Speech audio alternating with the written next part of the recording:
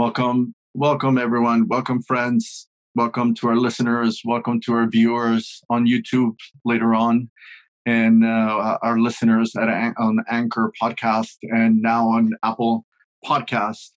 Welcome to a new episode of Diwan Podcast. Unfortunately, today, once again, our friend Ali Mahmoud is not able to join me because there are internet issues in Aden, and he's chasing some stories. He's behind schedule on his own personal work in Aden, writing some good stories, following up. And so today we have our good friend Eshraq Abdul Ghani from Malaysia that is joining me today. Welcome, Eshraq. Thank you. How are you? Good evening. Hi. Good evening there. It's late at night in Malaysia today. Thank you for your time. Thank you for sticking around. We're going to have a great episode today. This episode bringing together some excellent women activists. We have 4 Yemeni women joining us from Virginia, the US, all the way to Eshraq in Malaysia. And I've been wanting to do this episode for a very long time. This was supposed to be our 4th episode when Ali and I joined forces for this project. We said that our 4th episode would be a panel with Yemeni women to discuss Yemeni issues, to discuss, bring out their perspective, their experiences. But as everyone can see, we're now in the 8th episode, and events and the news have taken over this podcast, where we've been wanting to keep up with the news, keep up with the UN panel, keep up with the new Biden administration, keep up with all of these things that are going on in Yemen. But finally, I said, we need to stop. We need to get back on track. And I started reaching out to some great Yemenis everywhere. A couple of people that we invited were not able to make it today for one reason or another. We are going to miss their experience, their perspectives, but I'm sure that we'll bring them out to our next episodes where we continue to invite them. We have an update today live from Madib with our friend Yasmin Al-Qadi, who is a great activist in Madib. She's going to give us a quick update of the situation there, particularly with the IDPs. We are recording on the 27th of February. So there's the updates of the missile attacks and drone attacks in the city of Madib Friday and today, Saturday. But we usually do a roundup of news. But today, my friend Eshraq, I'm going to start with a focus on the latest news, which is this resolution. It's resolution 2564 from the UN Security Council. It was voted on the 25th of this month, on Thursday. And I'm going to go through it because there's some interesting things that I want to bring up and highlight for our friends listening that might not be familiar, might have not seen it, might not have time to have gone through this resolution. This is a resolution that basically has the UN Security Council renew the mandate of the 2140 sanctions regime, the 2140 committee, which also renews the mandate for the UN panel of experts on Yemen, which we've been discussing for the last 3 episodes almost. So bear with me today, and I want to highlight some things that we see here. One of the things that some of us are talking about on social media is that this was definitely a missed opportunity. This resolution lacked some teeth, in my opinion. This resolution was the result of a lot of negotiation. For the looks of it, we have an article that looked at the role of China and Russia in behind doors in negotiating with the pen holder with the UK on the language and the scope of this resolution. It doesn't really bring out anything new. It does not expand any mandates. It does reinforce a few ideas. It does highlight a couple of interesting issues. But it definitely shows that the Security Council cannot agree on further action on Yemen.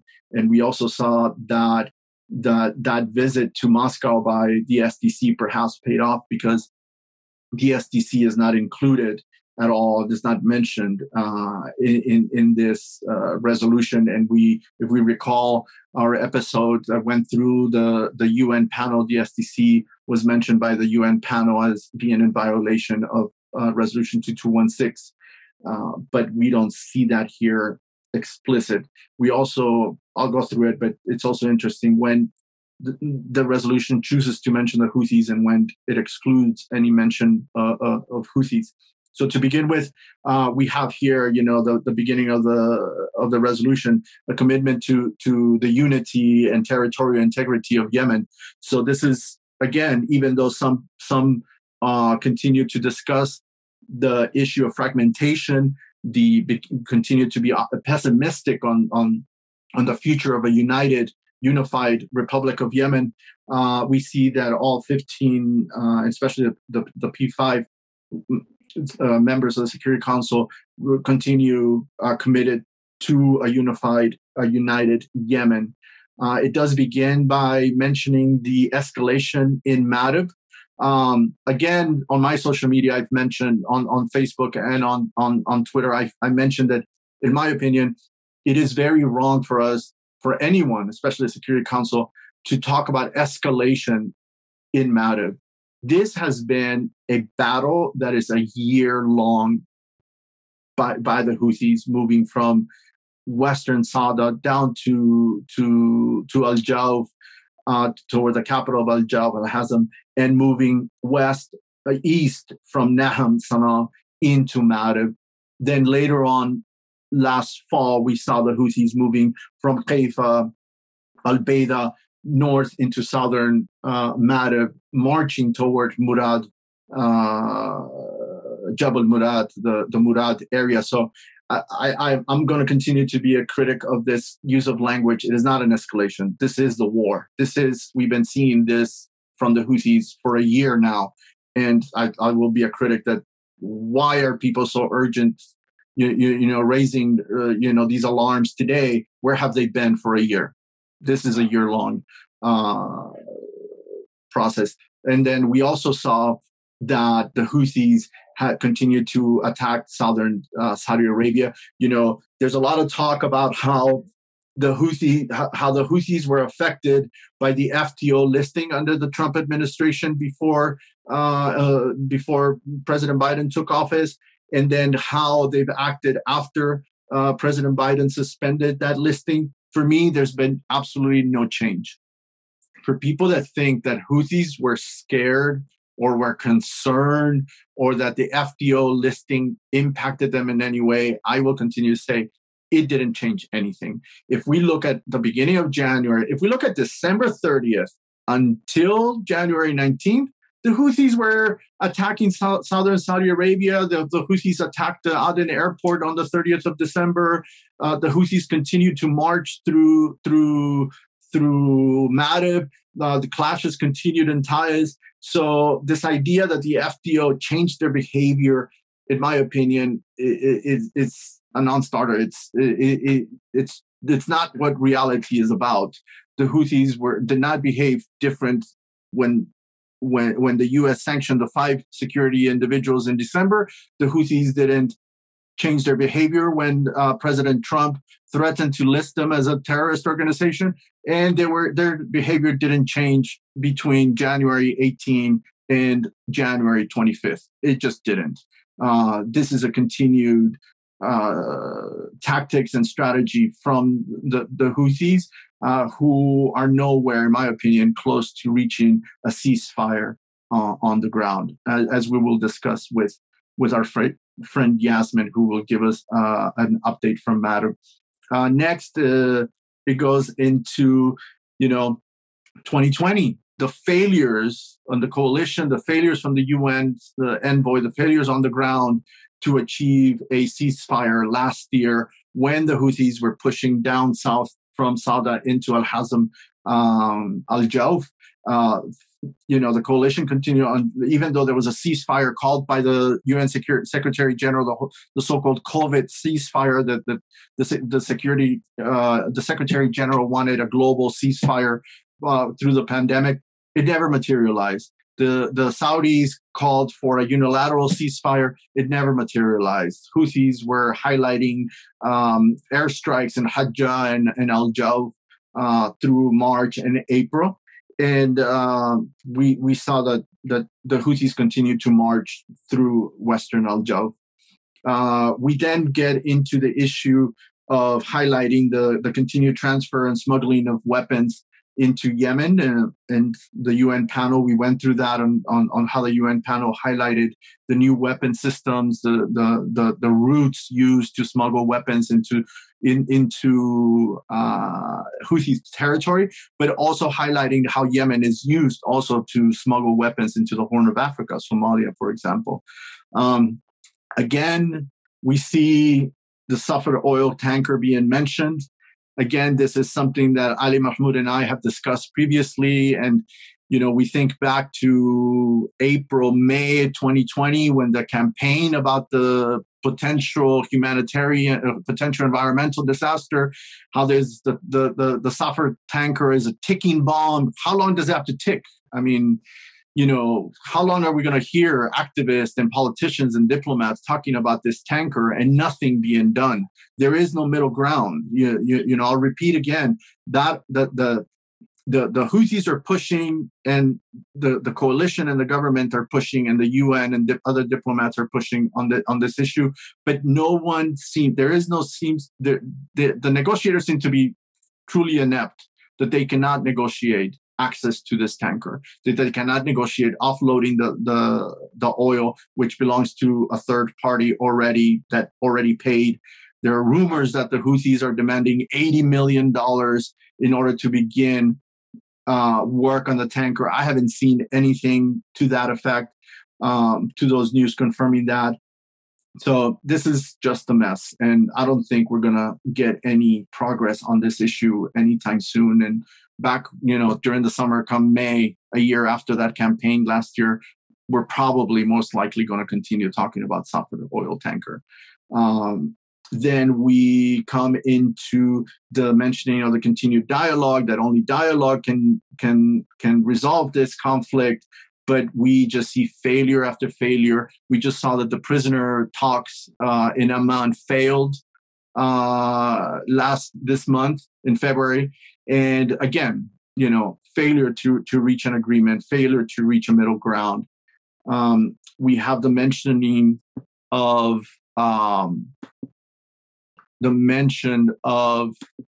I think I lost my video here. So give me a second. There it is.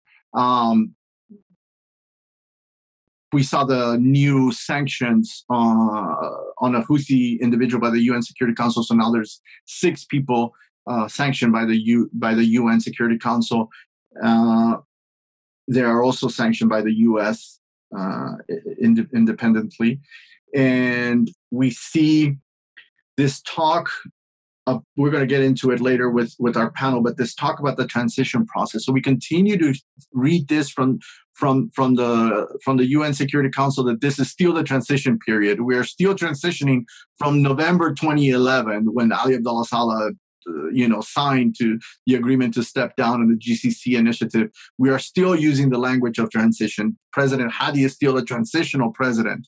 And this is just interesting that it's being used, that this language is being used in the UN Security Council resolution in 2021.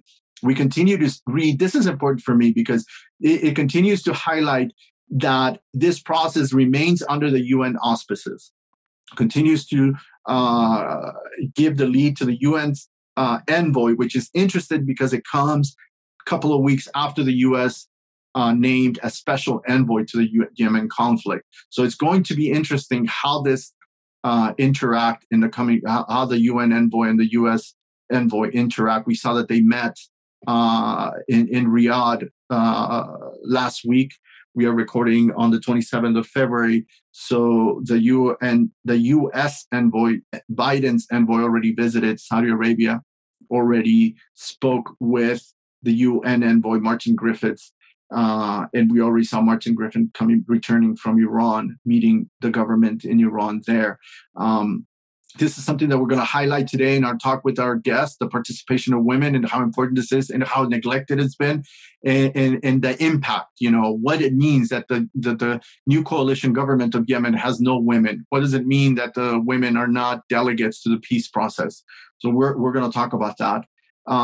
Again, a little bit of contradiction here in this next paragraph, because even though in the previous paragraphs it talks about the transition being in the hands of the UN office of the UN envoy, this paragraph talks about the support for the Riyadh Agreement, which is an agreement, a peace agreement between the GOI and the SDC outside of the UN peace track. This is a separate agreement that was signed under the auspices of the Saudi government. So, it mentions continued UN mediation, but the mediation is being done by Saudi Arabia, not by the UN envoy. So this is some interesting language here. We see an interesting paragraph, 2 paragraphs here talking about Al-Qaeda and ISIS. We saw that the UN panel report have very minimal mention of these groups and the impact they're having on the conflict and the role, but yet the UN Council, the UN Security Council is mentioning the 2 groups in a Yemen-related document, which mainly, is for the UN's monitoring team for AQ and ISIS. So this comes also about a week. We saw that there was a document published by the Houthis claiming that AQAP's leader Batarfi was appointing a new emir for Marib to gather the AQ militants against the Houthis, still unconfirmed. We also saw a video from AQAP's media with Batarfi speaking, mentioning COVID. This video was put out a couple of weeks after the UN monitoring team came out with this report claiming that Batarfi had been arrested in Mahra. So we have that whole back and forth still going, and no confirmation from what side whether he is arrested, detained, or whether he is free and still operating independently in Yemen. We also saw another statement from ISIS being published by Houthi sources claiming that ISIS was going to Marib to engage the Houthis.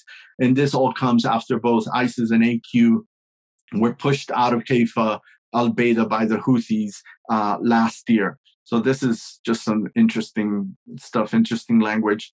Here, the UN Council also reiterates the sanctions, the continuation of the sanctions regime under 2140, and the continued relevance of 2216, which we've seen over the last 2-3 weeks. We've seen a lot of commentary on social media. A lot of Yemenis want to address 2216. They want to amend it. They want to expand it, or they want a new resolution. They want a new text. That supersedes 2216 and reflects the realities on the ground a little bit better, according to them. So it's interesting that this was not dealt with in this resolution whatsoever. Then we go into condemning. This is an interesting part because this paragraph condemns the attack on the Aden airport on 30 December, but it doesn't mention anybody. It doesn't give responsibility. It doesn't hold anyone responsible for that attack, even though the Yemeni government already published its findings from Aden, claiming that this was done by the Houthis. And we saw 2 independent organizations post reports giving the Houthis responsibility for this attack on the 30th December when the GOI coalition government landed in Aden. So again, lacking teeth, lacking anything of substance here. The UN Security Council could not even agree to give the Houthis responsibility for that outrageous attack that actually killed people, Yemenis, and could have killed the entire cabinet that day. So very disappointing language there.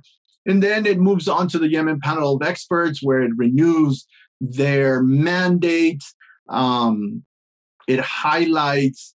Also the paragraph says that the UN Security Council will get a case study from the UN panel on the attack of Yemen. Let's keep in mind that one member of the panel of experts visited Aden early February, or I think it was early February. One of them visited Aden and had some pretty good meetings, for what I hear. And I'm thinking back to when I served on the UN panel, they're going to produce a case study within the next month, because their mandate ends at the end of March. So we still don't know who is going to be on the next panel. But this group of 5 experts right now, it looks like they've been asked to produce a case study on the attack. And I don't know if it's gonna be public or not, but more than likely it's going to be a confidential report to the committee, and we won't see any of that. But that would be interesting to follow up. Then the Security Council continues on to highlight the transfer of weapons, the smuggling. They highlight continued incidents off the coast of Yemen, and the smuggling of weapons, which we read on the UN panel of experts report. It also highlights the importance of continued capacity building for the Yemeni Coast Guard. This is interesting. This is a difficult issue for a couple of years, because both the US and Britain are going back and forth trying to convince the government to allow them to train the Coast Guard. So for what I hear, still we have a Coast Guard that's divided between Aden and Mukalla. And the U.S. is reaching out to one Coast Guard command, and the Brits are reaching out to a different command in Mukalla, I believe. So it'd be interesting to follow this up and see where it goes.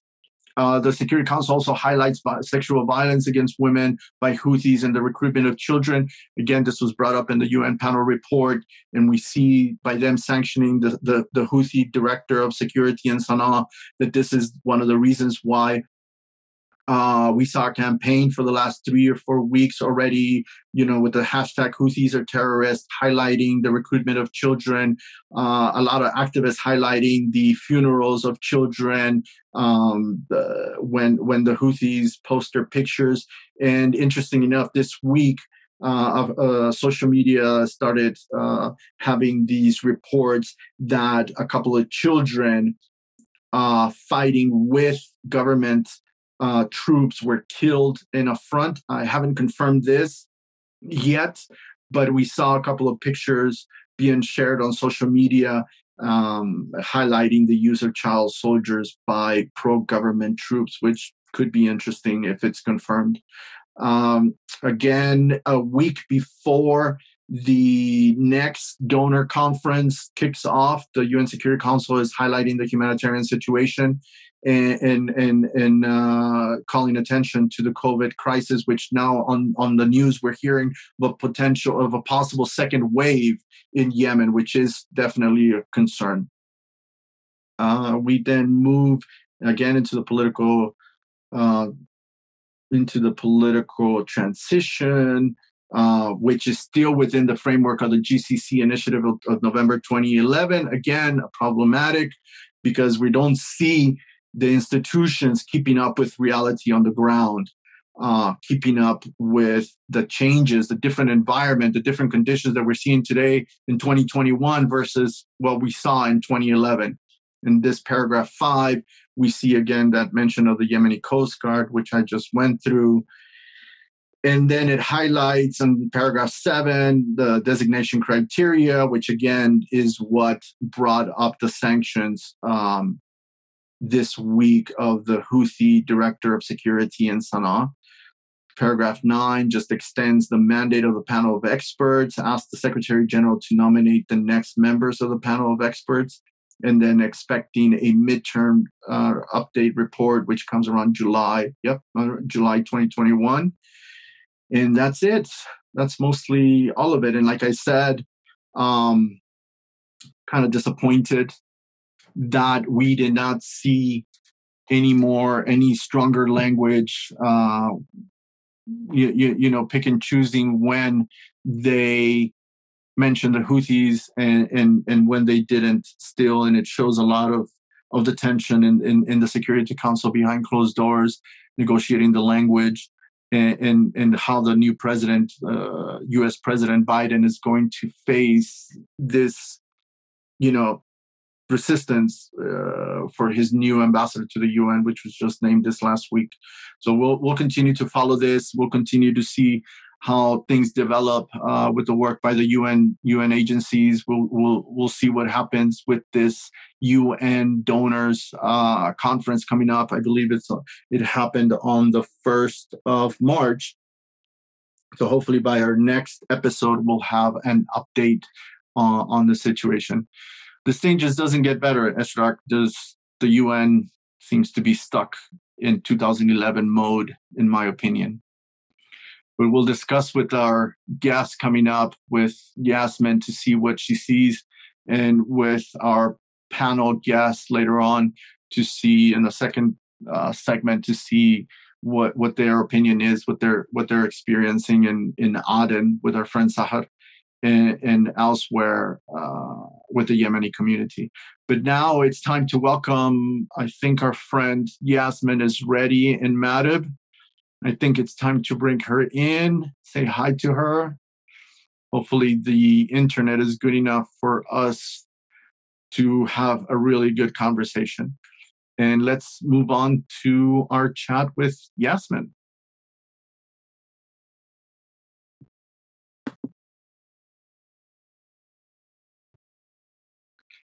Hello, everyone.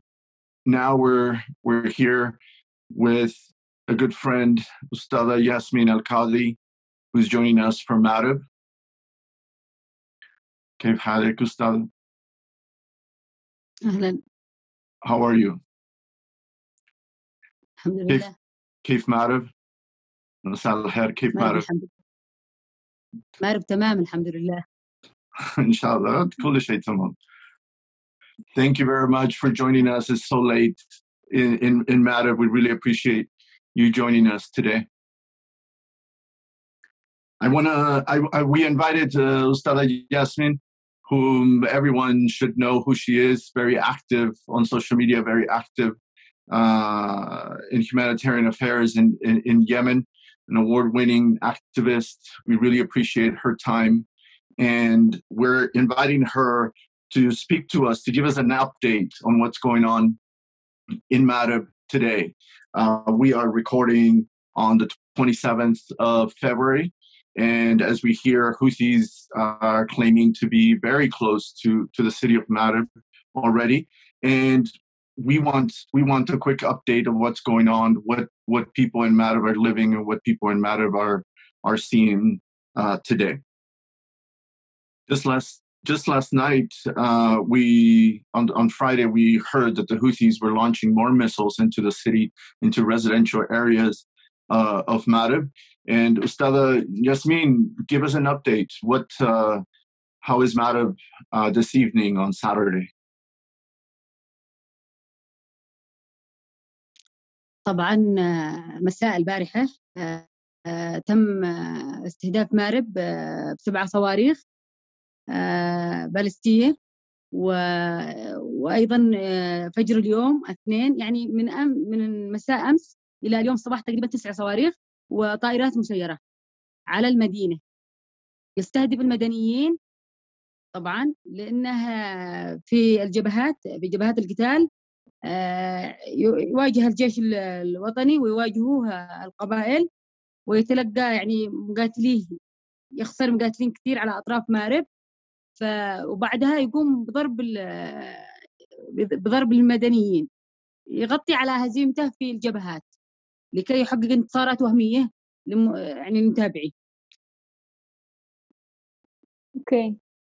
Since yesterday until today early morning, they have targeted Marib with 7 to 9 ballistic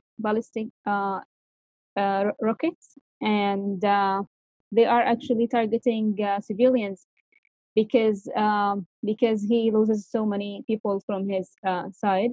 He's losing his fighters and soldiers. So in order to cover his defeat, he would target civilians. Thank you. And what are we seeing? What are we seeing now in the IDP camps and the camps for displaced persons around the Madab Dam? طبعا مثل ما هو في الخريطة في جهة صرواح مديرية صرواح. بعد مديرية صرواح في منطقة اسمها الزور، وجنب الزور على ضفاف السد في مخيم اسمه مخيم الهيال ومخيم الصوابين. يعني الزور والصوابين والهيال. في التصعيد والعدوان الأخير على مأرب تم نزوح هذه الثلاث المخيمات، نزوحهم نزحوا إلى مخيم الروضة في الجهة الأخرى من السد. يعني مخيم الزول والهيال وإيش الثالث؟ الصوابين. كلها تسمى مخيمات دنا، جميعها يعني مخيمات دنا. طبعا الزور هي منطقة فيها سكان أصليين اللي هم من قبائل جهم. الزور يعني منطقة الزور، وفيها أيضا نازحين من صرواح يعني نفس القبيلة، ونازحين من المحافظات الأخرى. في نازحين من صنعاء ومن تعز كانوا موجودين في هذا المخيم، في مخيم الزور. هم يسموه مخيم المستشفى لكن احنا نسميه مخيم الزور. طبعا في حاجة الإعلام طبعا هو المخيم اللي في الزور يسموه المستشفى، مخيم المستشفى، وهو في منطقة الزور. في شيء طبعا حاصل في هذا الأسبوعين وأنا متأكدة منه شخصيا وشاهدته بنفسي، اللي هو في مخيم الصوابين ومخيم الهيال. نزحوا النازحين الموجودين فيه من أبناء قبيلة جهم وغيرهم، نزحوا إلى الروضة. وفي أسر بقيت قليلة في الصوابين. طبعا في شيء إن الحوثيين مقاتلينهم وطقومهم تدخل إلى المخيمات، يعني شفتها أنا بنفسي في مخيم الصوابين ومخيم الهيال، شاهدت طقوم حوثيين دخلت إليها، وأيضا يعني أفراد حوثيين. فهناك من الموجودين من أبناء جهم في الصوابين يعني يقولوا إنهم طردوهم، يقولوا إنه تم طردهم، ولكن يمكن خرجت الطقوم فقط، أما الأشخاص ما زالوا موجودين. والدليل على ذلك إنهم يعني ليلة يعني يوم الخميس وأمس الجمعة تم تسللهم من مخيم الهيال وطلوعهم إلى منطقة جبل بما يسمى البلد. جبل البلد. أي البلد بالقاف أوكي. يعني. طبعا استغلوا المخيمات. بلق استغلوا المخيمات. طبعا استغلوا المخيمات لأن قوات الشرعية سواء قبائل أو الجيش الوطني ما بيضربوا شيء المخيم.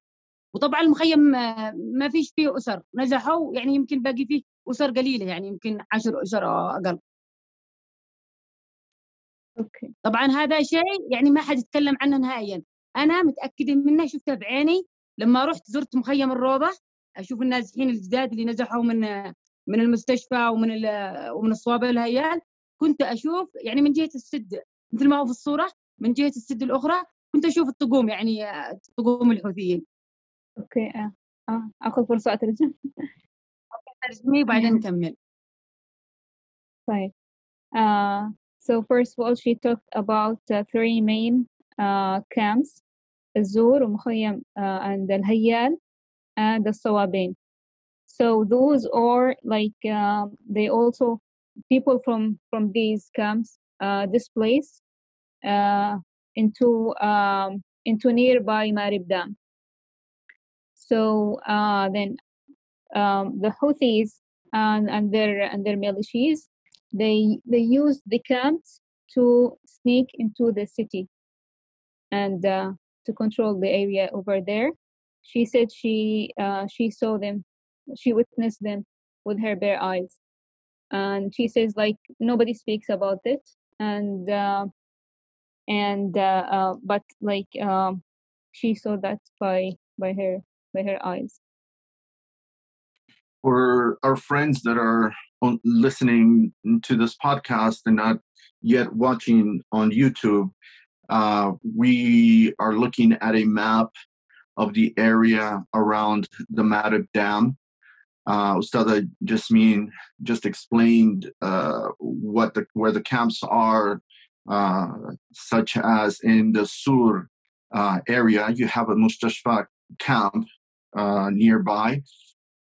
This is there are 3 camps. She's highlighted 3 camps west of the dam, just over the mountains from the dam. So you have Mustashfa camp, which is in Azur.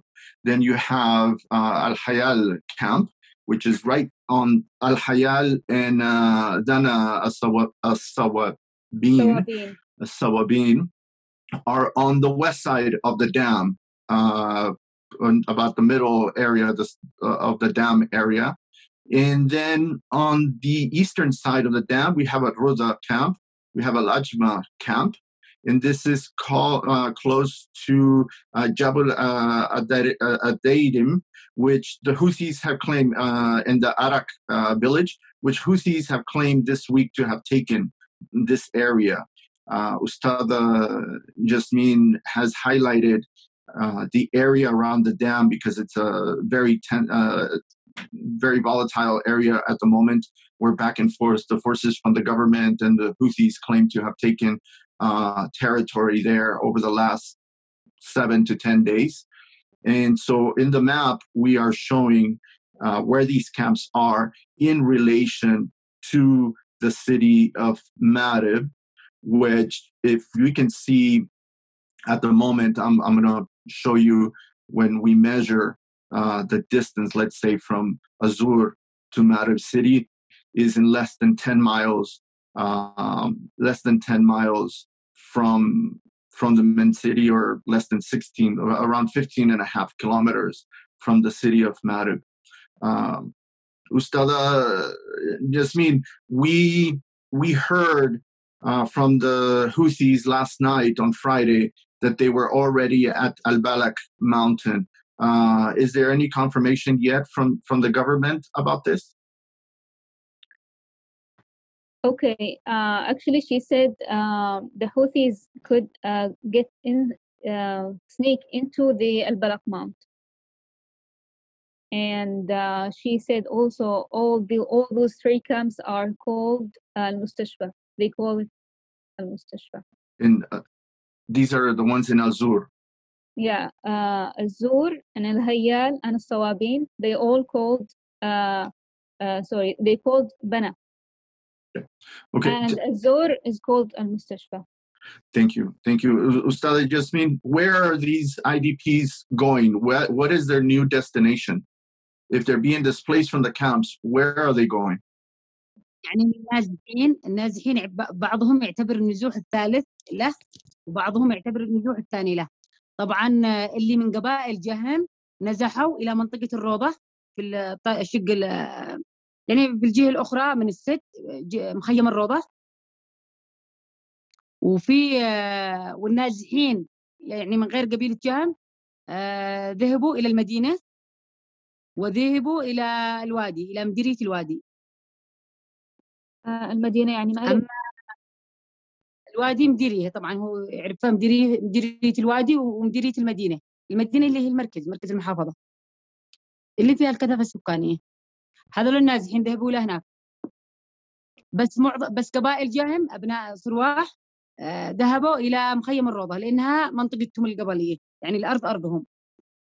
Okay. She says the people in the camps they are like divided into two. Al-Jahm, those who are tribal people, they've been displaced into Al-Rawda because it's close to them. Those people come from Jahm tribe. The others moved to Al-Madina district and Al-Wadi district. So what we see from Azur here in the west side of the dam, just south of Al-Balak mountain, a Jahm tribe from Azur have moved to Roda camp here on the east side of the dam. They have crossed around into this safer area still under the government, and most people have then left to the west area in other districts. I have problem hearing you. I hear someone else.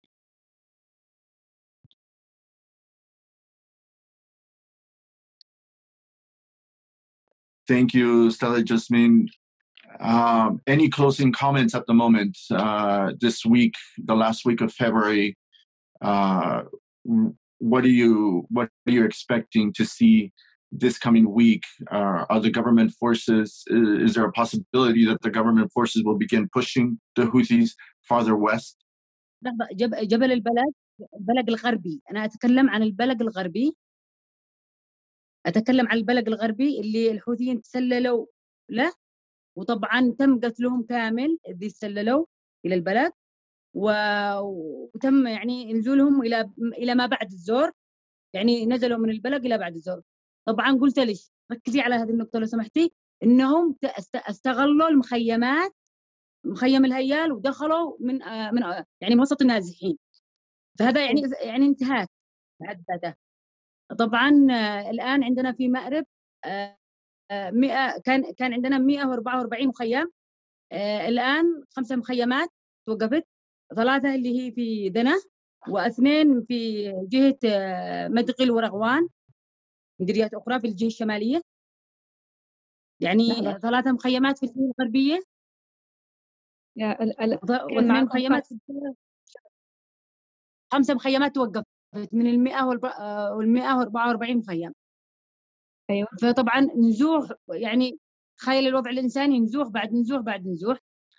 طبعا يعني فرضا لو أخذنا بالتصور الذي يقولوا لو مارب سقطت، طبعا أنا كامرأة يمنية وماربية وأعيش في مارب، أنا لا أتوقع سقوط مارب أبدا.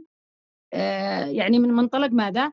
من منطلق قبائل مارب، يعني يموت القبيلي ولا أحد يأخذ أرضه منه بالقوة. طبعا والدليل شوفي قبائل جهم لما نزحوا النزوح الثالث ما غادروا شي الروضة، النازحين الآخرين غادروا، قبائل جهم لم تغادر الروضة. طبعا النازحين اليمنيين الآخرين هم جميعهم يعني مطرودين من الحوثيين، يعني سواء صحفيين أو سياسيين أو مدنيين. طبعا الحوثي جميعنا كيمنيين من مختلف الأطياف السياسية أو المستقلين نعرف جرائم الحوثي، وخصوصا يعني جرائمه ضد النساء. الحوثي الآن يجرم حرية المرأة. طبعا قبل يومين الشخص الحوثي الذي اغتصب النساء اسمه سلطان لبن تقريبا، الذين في قائمة العقوبات، يعني قبل يومين قرار مجلس انهم اضافوا له الى من ضمن الاشخاص الذين تم يعني ضمهم الى قائمة العقوبات. فاحنا كنساء يمنيات يعني التعايش مع الحوثيين صعب، التعايش مع الحوثيين. طبعا محافظة مأرب محافظة نفطية إلى حد اللحظة هذه، قاطرة ناقلات الغاز يعني ذاهبة إلى صنعاء، لم يتم توقيف الغاز أبدا على المواطنين. يعني لو الآن في وقت يمكن أخرج أصور لكم يعني طريق قريب مني طريق إلى صنعاء الطريق، والناقلات تمر من عندنا من مأرب تطلع إلى صنعاء. طبعا في حال، وطبعا الحوثي هو يبيعها بأسعار خيالية ويستغل المواطنين في صنعاء ويبيع لهم بأسعار سعر مضاعف. عندنا في مأرب سعر الغاز 3000 ريال، بينما الحوثي يبيعها من 13,000 و10,000. يعني يستغل هذا في حال، يعني طبعا أنا لا أخذ هذا السيناريو، لكن بناء على يعني تصوركم أنتم، في حال الحوثي يعني ولن يدخل، طبعا أؤكد هذه الكلمة، دخل لن يكون هناك استقرار أبدا، يعني من القبائل ومن اليمنيين لأنهم مطرودين. فرضنا سقطت مأرب، يعني حضرموت شبه ستسقط جنوب اليمن أيضا، وطبعا ستتضرر المملكة العربية السعودية، وستتضرر عمان، يعني المنطقة كلها ستتضرر. طبعا ما دام العالم ساكت على جرائم الحوثي ضد اليمنيين، يعني احنا بالنسبة لنا كيمنيين الحوثي حاله حال القاعدة والإرهابيين، لأنه معتدي على اليمنيين، معتدي على المدنيين، معتدي على النساء، يجرم خروج المرأة. طبعا احنا النساء اليمنيات جميعنا يعني نساء نرتدي العباية السوداء ومحجبات ومنقبات، ومع ذلك الحوثي بعقيدته وفكره انه حرام ان المرأة تخرج. يعني منع الآن النساء من العمل في صنعاء، حتى على مستوى المطاعم، لا رواتب، لا تستطيع المرأة أن يعني أن تجلب الأكل لأطفالها، فترجع المرأة أن تشتغل، فيحرم خروجها من المنزل. ومن خرجت أو تكلمت، أكمل أنت ممكن تكتبي وبعدين ترجمي براحتك، أكمل يعني كلامي. أيوة زي ما تشتي. استحالة أن الحوثي يحصل يعني يدخل مأرب، وإذا دخل مأرب فإنها ستتحول يعني حرب طائفية عرقية، يعني كلها ستكون حرب دموية، لن يكون هناك استقرار حتى ساعة واحدة، لن يستقر المرء يعني يستقر الوضع في مأرب ساعة واحدة، لأن ما حد بيقبل الحوثي. يعني ليس له حاضنة في مأرب، وجميع سكان مأرب وأبناء مأرب والنازحين في مأرب كلهم يرفضوا فكر الحوثي، لأنه فكر عنصري إرهابي دموي. الحوثي جلب الموت لليمنيين، يعني 6 سنوات كم من شباب اليمن يعني سواء الأنصارة أو يعني يعني المناهضين الفكر الحوثي. فاستحالة يتم استقرار في مأرب، وطبعا ستنشأ الجماعات الإرهابية أكثر وأكثر، وستكون هناك يعني جماعات أخرى يعني ضد الحوثي، وستكون هناك صراعات، لن يكون هناك أي استقرار في مأرب، والنفط وغيره سيتضرر. يعني مأرب الآن تعتبر بنية، يعني بدأت فيها البنية التحتية تتحسن، فيها استقرار. يعني أنا كمرأة يمنية وغيري من النساء اليمنيات من صنعاء، من تعز، من محافظات أخرى موجودات عندنا في مأرب، يشتغلن ناشطات، مارس شغلنا بأريحية، والمواطنين الذين معهم تجارات أو غيرها يشتغلوا في مأرب يعني براحة. يعني فرق، ما يعني الحوثي مرفوض. أيوة قلت له كلهم، لأنهم تسللوا من وسط الناس، طلعوا إلى البلد. واليوم الصباح يعني البلد الغربي هذا إيش، مديرية ولا إيش؟ لا البلق الغربي هو جبل المطل على الزور. اوكي، البلق الغربي يعني اللي هو مطل على مخيم الزور. فهم طبعا نازحين الآن هناك، كلهم نزحوا نفس المكان وفي النازحين الآن فيه. النازحين موجودين قليل من النازحين موجودين الهيال والصوابين، الذي استغلهم الحوثي ودخل من أوساطهم وطلع البلق من جهة الهيال. يعني استغل النازحين، طلع من أوساط النازحين، لأن الشرعية استحالة تضرب المخيم. من الهيال إلى البلق الغربي. أوكي. أول شيء دخلوا إلى الصوابين، وبعد من الصوابين للهيال. طيب، والناس اللي في هذه المخيمات راحوا فين؟ الزور. طبعا راحوا بعضهم قلت إلى الروضة، وبعضهم إلى المدينة وإلى الوادي. She said the Houthis have sneaked through Al-Hayal camp and then into the Al-Balaq Mount, but all those who sneaked out all have been killed, all of them. And she stresses the point that it's a crime to use the camps to sneak with their militias into into the place they are in now. And she said that 5 camps already stopped. From 144 camp, 5 of them have been stopped, and the people are very angry because most of them already, like, they are displaced more than once. Some of them are fourth. So people are just fed up and will not stop. So in case, and she says this is impossible, in case Houthis have control of the city, there will not be any stability. All people will, will fight against Houthi, because unless do that, it will be like dangerous to the Saudi Arabia and to Oman and to all the area over there. They won't be stable. So she thinks this is not going to happen. And she stresses the point that Houthis are just really criminals. They use people, they use children, they work against women, and they rape women. The latest one named Sultan is has raped some of women. This is the director. This is the director of security in Sana'a that was just sanctioned by the UN Security Council on Thursday. What do you mean by directory? Yeah. So this is it. She said the people from Jahm tribe, this time they decide not to displace. They decide to fight against the Houthi, because it's gonna be like continuous displacing. The other people who were displaced, they just they actually they are the ones who run away actually from Houthis from many places around Yemen. So they're not like the people from the tribes like Jahm, for example, and some of them would fight, but some of them also will not. But the tribal people will stay there, and they would fight until death against Houthi. Thank you very much, Ustad Jasmine. We really appreciate this update you're giving us. Shukran. طب في كلمة إضافية؟ She wants to say one last thing.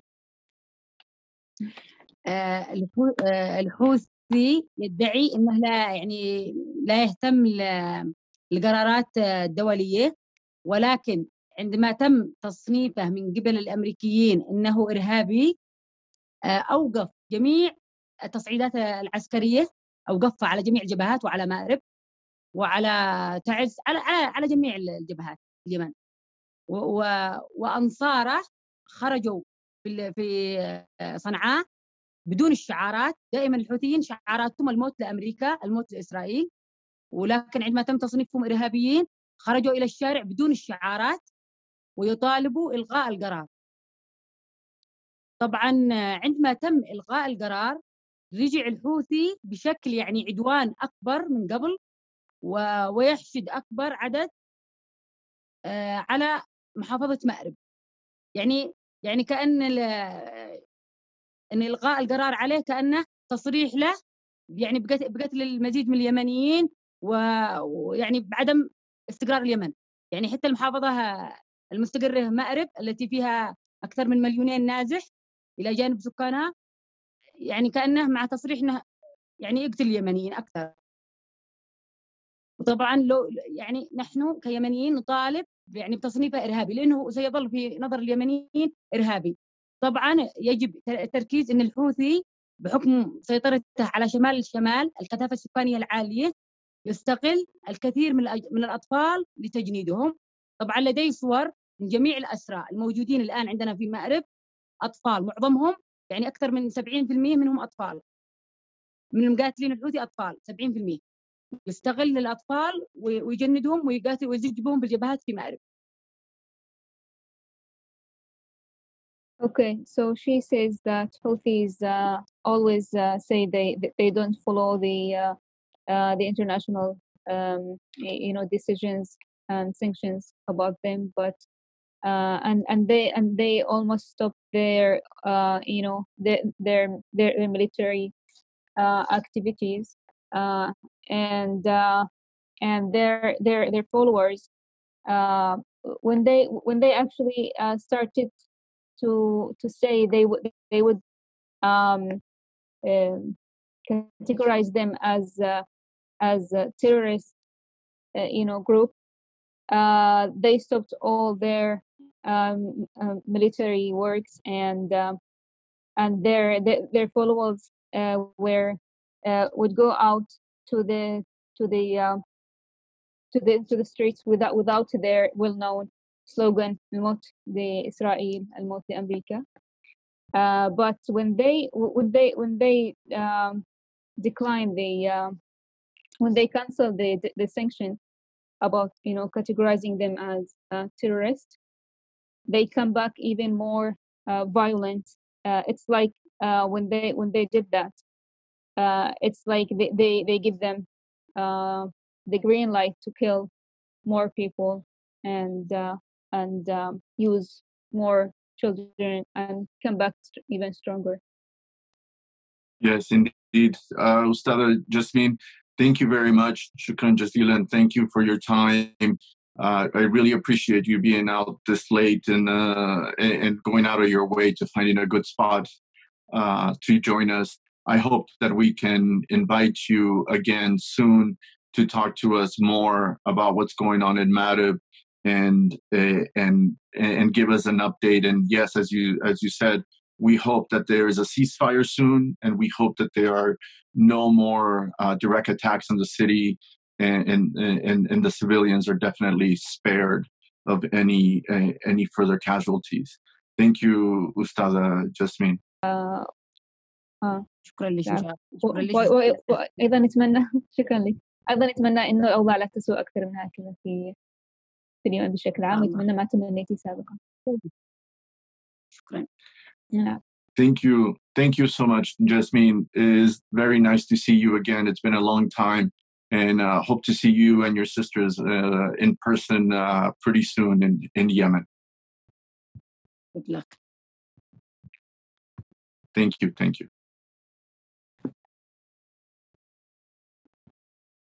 Hi, Esrak. Okay, so now that was an excellent conversation with our friend Jasmine Al-Qadi, who was joining us from Madib. We had some issues with the internet, but it all went well. Apologies to everyone listening or watching later on if you see some sort of chaotic broadcasting this time around, because we had to deal with that. We're still dealing with the internet issues in Aden. Again, Esrak, thank you for stepping up and helping me translate. Oh, sure. You're welcome. Anytime. Our friend Ali Mahmoud was not available today because of the internet issues in Aden and Tawahi and other areas. I think there's a tower issue.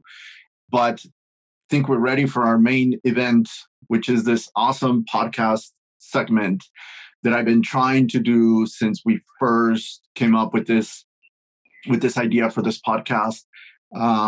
This episode was supposed to be our 4th episode. For Ali, Mahmoud, and I, we agreed we're going to do something like this, put together a panel of Yemeni women as our 4th episode. But as you've seen, we're on our 8th episode already in 60 days, because the news have kind of overtaken events for us, and we're trying to catch up and making sure that we're not making podcasts about history or anything, that we're keeping up with events in Yemen, that we're bringing you, our listeners, you, our viewers, up to date, instant reaction to events.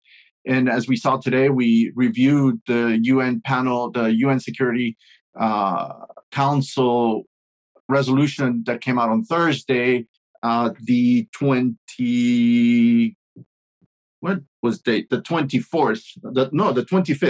the 25th of February. So now we're recording on Saturday the 27th, and we have an awesome panel today.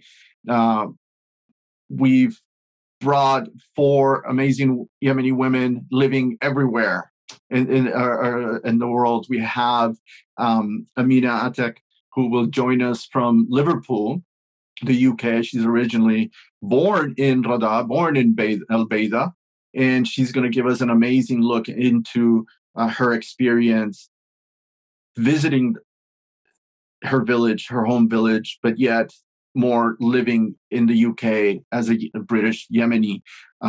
We have Sahar Nuruddin, a very good friend of mine in Aden. She's worked for humanitarian agencies, strong woman, feminist, pushing for women's issues in Aden.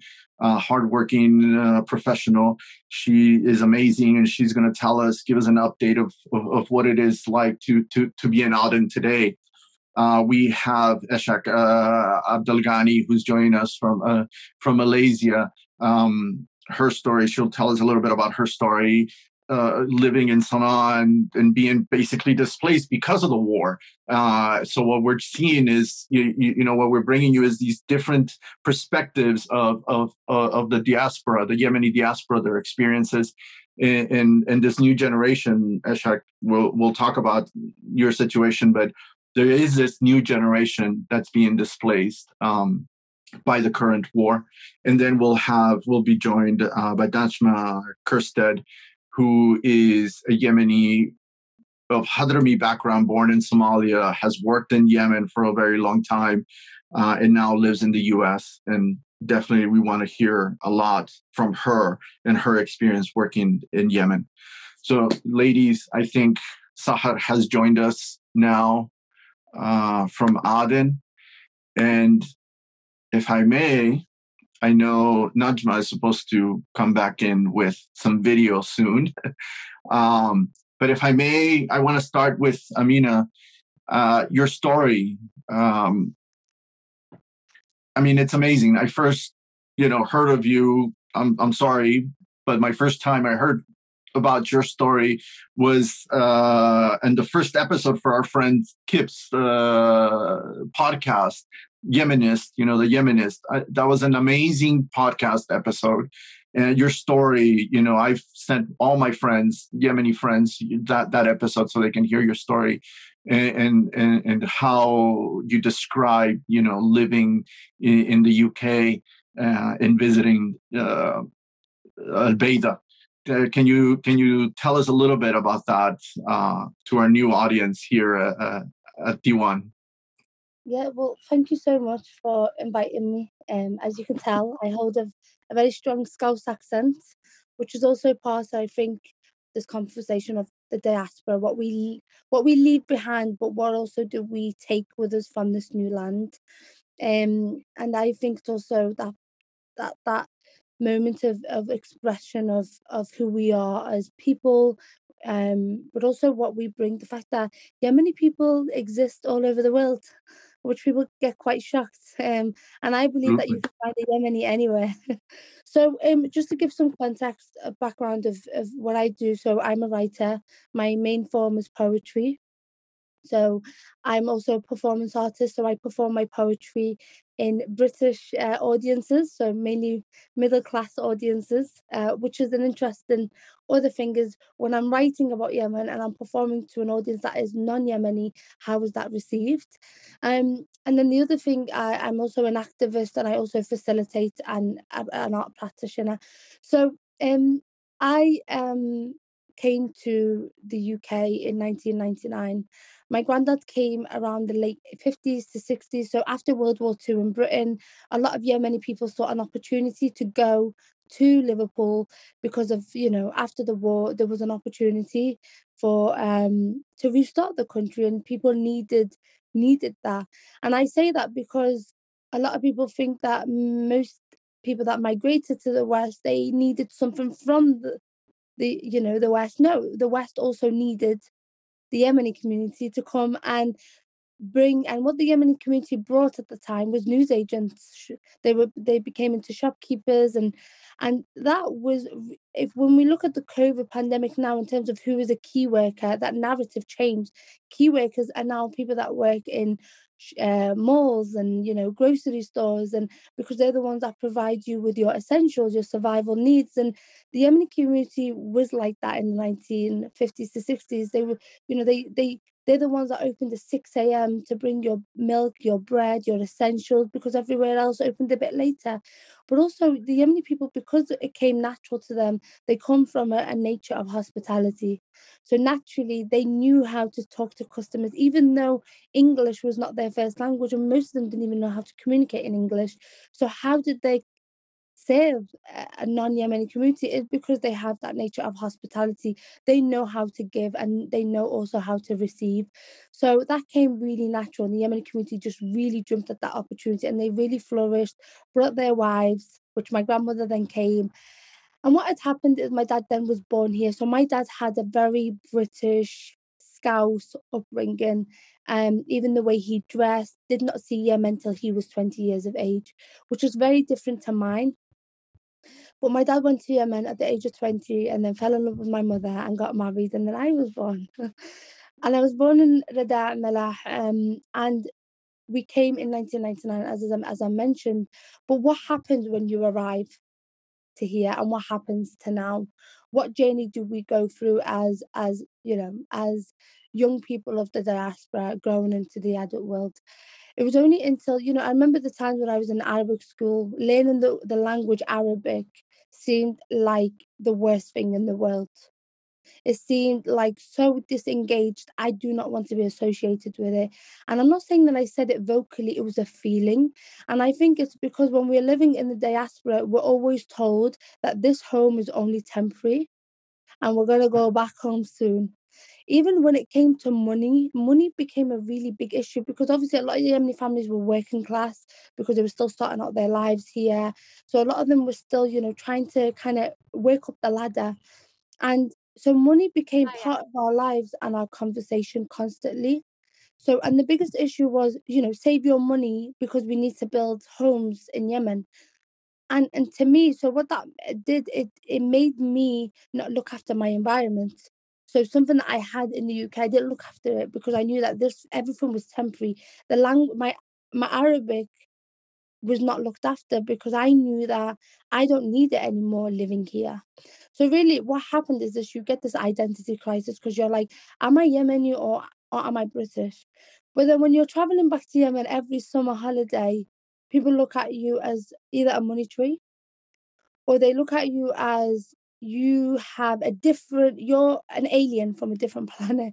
And I think they're just intrigued by how much the Yemeni lives in me or lives in us. So I go back to Yemen and I'm like, I'm going to wear my dir, put my hijab in a little turban, start, start washing my clothes and, drying my clothes in the sun. And I Right. loved it, So, and all the Yemeni girls in Yemen like, huh? Inti min Britania, like we have washers here, They're like, where did you learn to do this? And I go into the kitchen, chop the onions, like I know my baharas and all of that. And they're like, min allamish, who taught you? And I'm like, you know what? The Yemeni never leaves. So when I came back to the UK, I said, if the Yemen never leaves from me, then what can I do with that? I said, the first thing that's missing is value. I don't value myself as a Yemeni woman, not just a woman, but a Yemeni. And that became because I realized when I was campaigning and in the activism work in terms of representation, I realized Google as our main web search is problematic.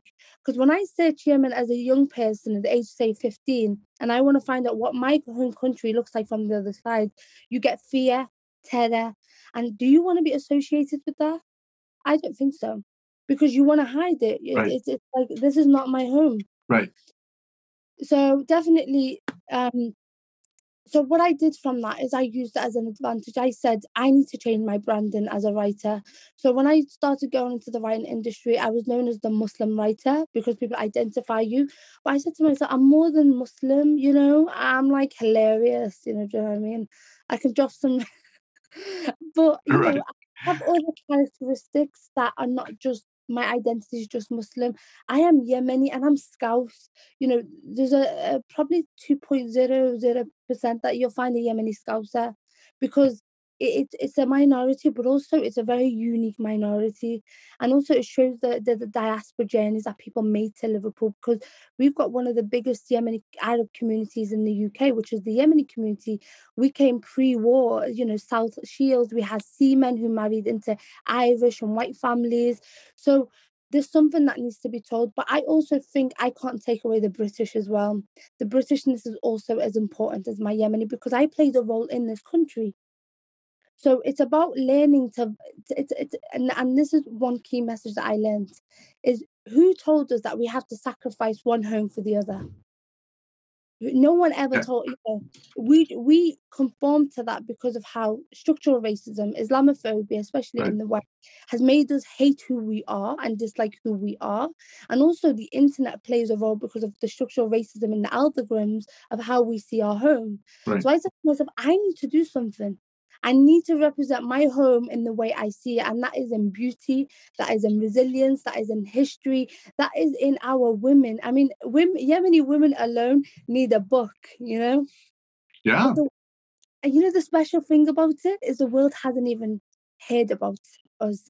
They haven't seen it. And Absolutely. I can't wait till the world fully understands and sees Yemen. However, I know Yemen is going through a very difficult time, and I acknowledge the privilege that I have being far away from Yemen in this. And I say to myself, well, there's only so much I can understand what it is to live under war.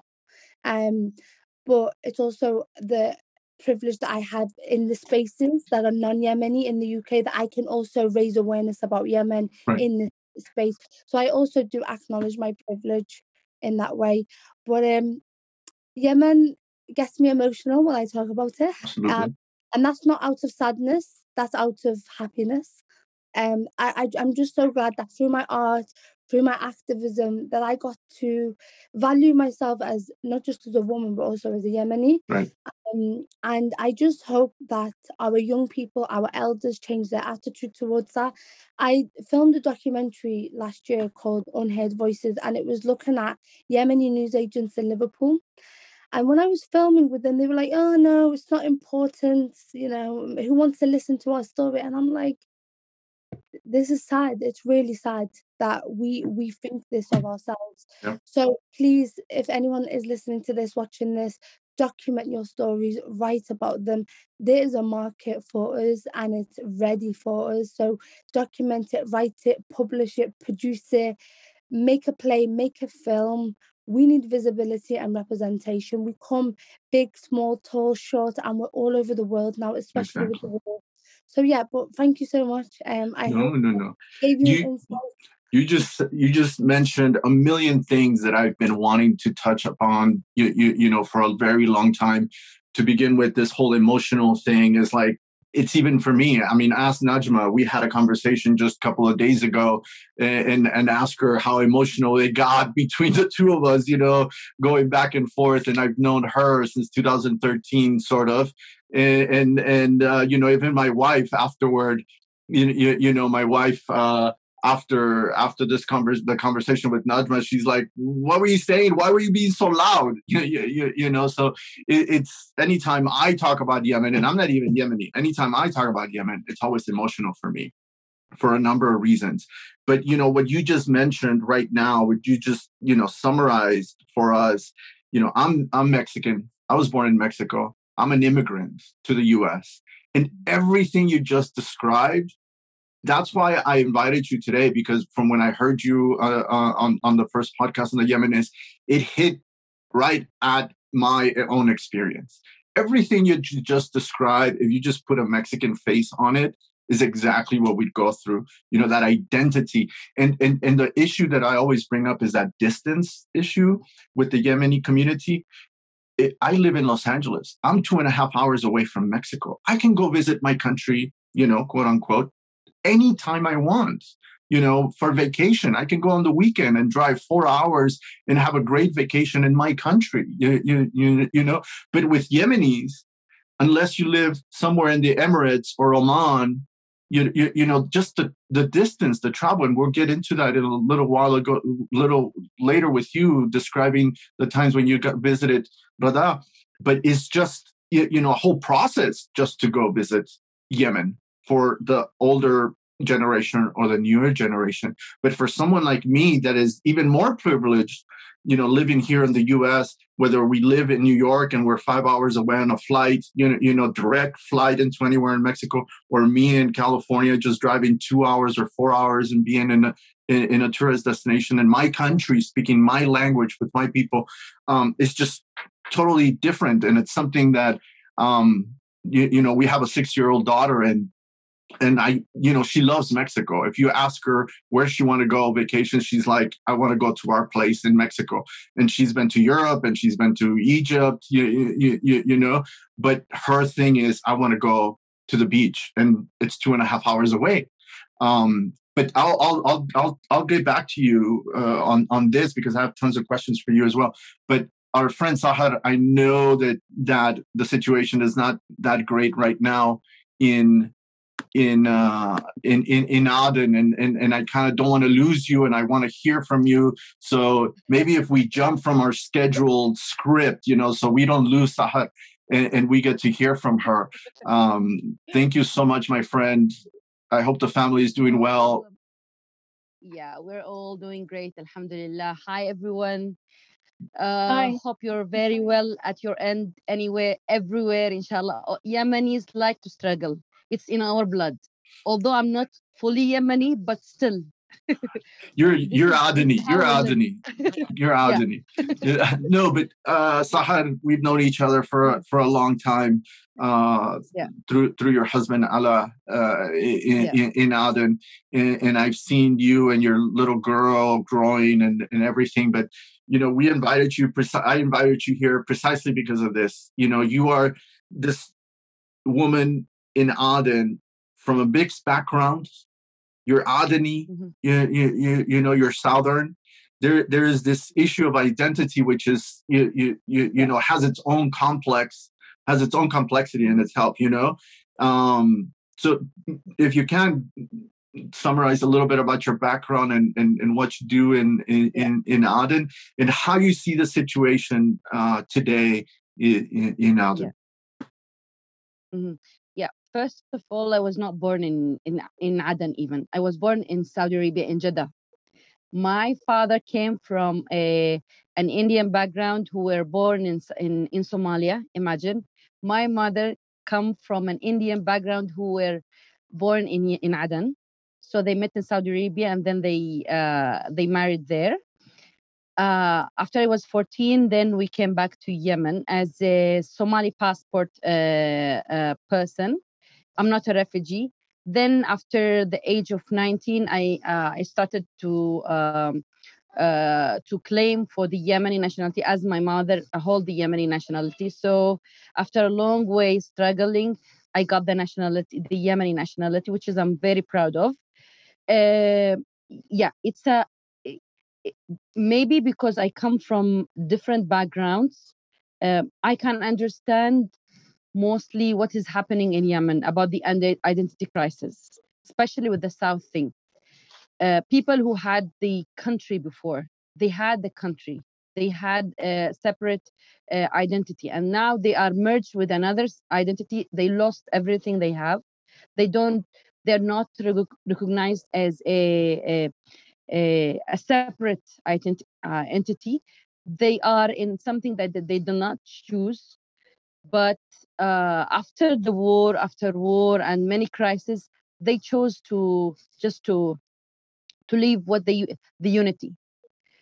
Yes, it's mixed emotions. It's one country, it's a one land with many identities, with many crises, with many thoughts. Everyone wants his own businesses to run. Even this war, this is not a legitimate war at all. Not for the people in the south, not for the people in the north. Even before the war, the conflict, if I could say, in 2015, Yemen was not heaven. Even before 2011, Yemen was not heaven. Even before 2007 or 2008, when the whole South thing started to come up into the to public, people were not happy. even before the British colony leave, or before the independence, or after the independence of the South. Unfortunately, people do not see the poor people. Now, the middle age class of families are melting. The huge suffering of women is just on the surface. And actually, it is the way when INGOs or even UN agencies are advertising to get more, or to appeal for more help for Yemen. But it's even the crisis in Yemen, even the war in Yemen, the most important thing to look at is the suffering of ordinary people. At the end, it's women. Women are mothers, women are sisters, women are the burden holders. I was part of the Yemeni feminist summit, the third one actually, in December. And one of the claims, or the recommendations out of the summit, was to represent women more into the government. And bang, when they announced the government, none of the women were represented. And I see even now if I could say, the Southern Council representing 3 women 2 weeks ago in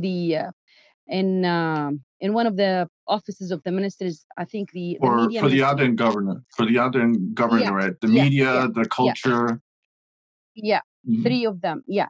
Lakin, what I see, yes, I support representing women, but not from one side, not from one sector, one direction. And what they are going to say is only for them is checking the box. Yes, we have represented women. We had a chance for women to represent themselves. But what do they do? Right. No, it is interesting. We went through the UN Security Council resolution from Thursday. We went through that earlier. And, the role of women was highlighted in the resolution. They do mention that, the issue with no representation in the government or in the talks, in the peace process. In the peace process. Yeah. They are actually. Yeah, go ahead, please. No, finish. Go ahead. Yeah, women are only in the peace talks within the consultative committees. Right. They're not represented as women. As delegates. Yeah, at all. So, one of these things that happened in the week leading up to the announcement of the new cabinet in December was, this campaign by women activists on social media, pushing for the government to name women. And we've talked about how the cabinet decreased from 35 posts to 25 posts, including the prime minister, and how women were pushing for President Hadi and the Prime Minister Ma'in to appoint women to certain positions, to take women into consideration in these quotas, because at the end of the day, the cabinet was divided into quotas, 5 for SDC, 5 for Islah, etc. So women were asking, and one of the things that I asked for is like, okay, why this campaign is not suggesting. I thought that if this campaign by women started suggesting names, for people to position into the government, it would highlight, it would increase the pressure on the president, on the prime minister, and on the UN envoy. But we have to understand, and from my perspective, I push that we have to understand that the coalition government was formed outside of the UN process. This government was created within that new process led by Saudi Arabia. This is not a coalition government made under the auspices of the UN envoy. This is not part of the transition. This was a coalition government out of a peace agreement between the SDC and the government of Yemen. So it exists on a track of its own. And unfortunately, yes, we see time and time again that the UN posts these workshops in Amman or in Cairo with women, and the envoy praises. imagine that when the envoy Martin Griffiths visits Aden, women rush to his office. When any European Union representative come to Aden, they rush to their offices with claims, with appeals, with requests, with and everything. whenever, but none. And whenever we see meetings in Yemen between a government official and the UN envoy, where are the women? The woman happens to be an assistant of the UN envoy, or a female journalist from the West, or an analyst from the West, as what we saw last week, that a new group of analysts were visiting Aden. There were no women in that meeting except for the female from the Western agency, and there is no pressure there from anywhere. Even for optics, in our last 7 episodes for the podcast, I've always talked about, optics matter. Even if you're just doing it for public relations, optics matter. And even if you don't have a female decision maker, quote unquote, consider that optics matter, and you should have some women in your meeting and have them speak and let us listen to what they say. Okay, so they're not high-ranking officials in the SDC, they're not high-ranking officials in any ministry, but at least let us see the women that you're considering, that you have around, and stuff. We'll get back to that, Sahar, because it is an interesting point. And this is, again, this episode was supposed to be our 4th episode. It was supposed to be upfront, bringing up women's issues, but it's been our fault that we've been pushing. But I'm really glad that we're talking about this, and we're discussing this, and this is perfect to lead into our friend Esrak, in Malaysia, because she and her family are displaced because of the war. They are in the diaspora now. They're in a migrant community because they've been displaced by the war, and it's a whole different experience. Now we have a new generation of migrants fleeing Yemen for different reasons. It is no longer just economic reasons, maybe like your grandfather, Amina, or your family, Sahar, but or even Najma's family. But now it's because of conflict in Yemen. You're being pushed out of your country, whether it's to Djibouti, an IDP camp, in a refugee camp in Djibouti, or someone else. We saw the first people back in 2017, a Yemeni that died on the sea on the way to Europe. Then we saw last year a couple of Yemenis that died. I believe it was a football player that died from trying to cross the Mediterranean as a refugee. So we're starting to see these stories coming out, and a new dynamic in the migration patterns and reasons for migrating for Yemenis. Esra, your family was definitely pushed out of Sana'a. Yeah, initially, actually, some like my dad and mom, initially they went out of Yemen just for medical purposes, and then when they wanted to come back, the Houthis already closed the airport. So they stick away. They couldn't go back either to Aden or go anywhere else, because all the countries closed their borders in front of Yemenis. Nobody accepts Yemenis to enter. Until lately, Malaysia was one of the few countries that allowed Yemenis to enter. So they've been to Malaysia. I stayed in Yemen for a little bit, and then because of the Houthis, pressures and making all the kind of lives very, very like narrow and hard. And then I just searched to go out, and I get out of Yemen. It was a long journey from Sana'a to Aden, and it was a bit adventurous, because there used to be around around maybe 30 points where there is people from both sides, and even unknown people stop the bus and ask everybody about their identities and what are they doing. And then you need to give them a copy of your passport and tickets. So I printed like around maybe 15 copies of my tickets and passport to give them until I reached Aden. After a very long journey, I think 15 hours at least. And then from Aden, I stayed maybe for 2 days, and then I took a flight to Malaysia. And until the last moment, I was doubting that the Malaysian immigration will let me in. I was so afraid not to be in, because at that time, many Yemenis were displaced from Yemen to Malaysia. So um, the laws here were becoming more narrow in front of the migrants from Yemen. But Alhamdulillah, I've been in, and Alhamdulillah, until from then, I think 2018 until now, I'm here in Malaysia With your family. with my family, Alhamdulillah.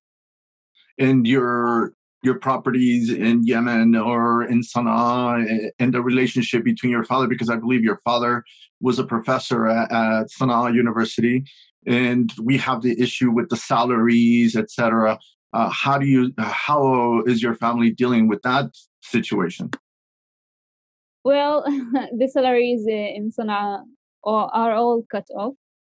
Our properties were almost taken by Houthis, because actually we only have the one property that we granted from Sana'a University for professors, and then Houthis have, when they controlled Sana'a University, they took also all the properties, and that's why I couldn't stay there, Right. because they kicked everybody out.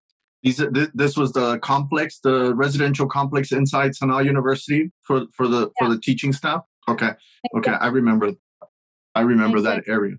Yeah, but your father's salary is also not being paid by the Yemeni government from Riyadh. I mean, still the Ministry of Higher Education, whether it's under Houthis or not, is the Yemeni government helping in that respect? No, at all. I've been lucky actually to do some processes to let it go, because unless I did that, they would have been successful to cut it off, and like without any backup from the government.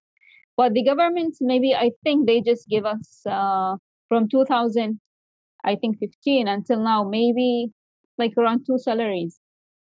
Until now, there is no salary at all. Right.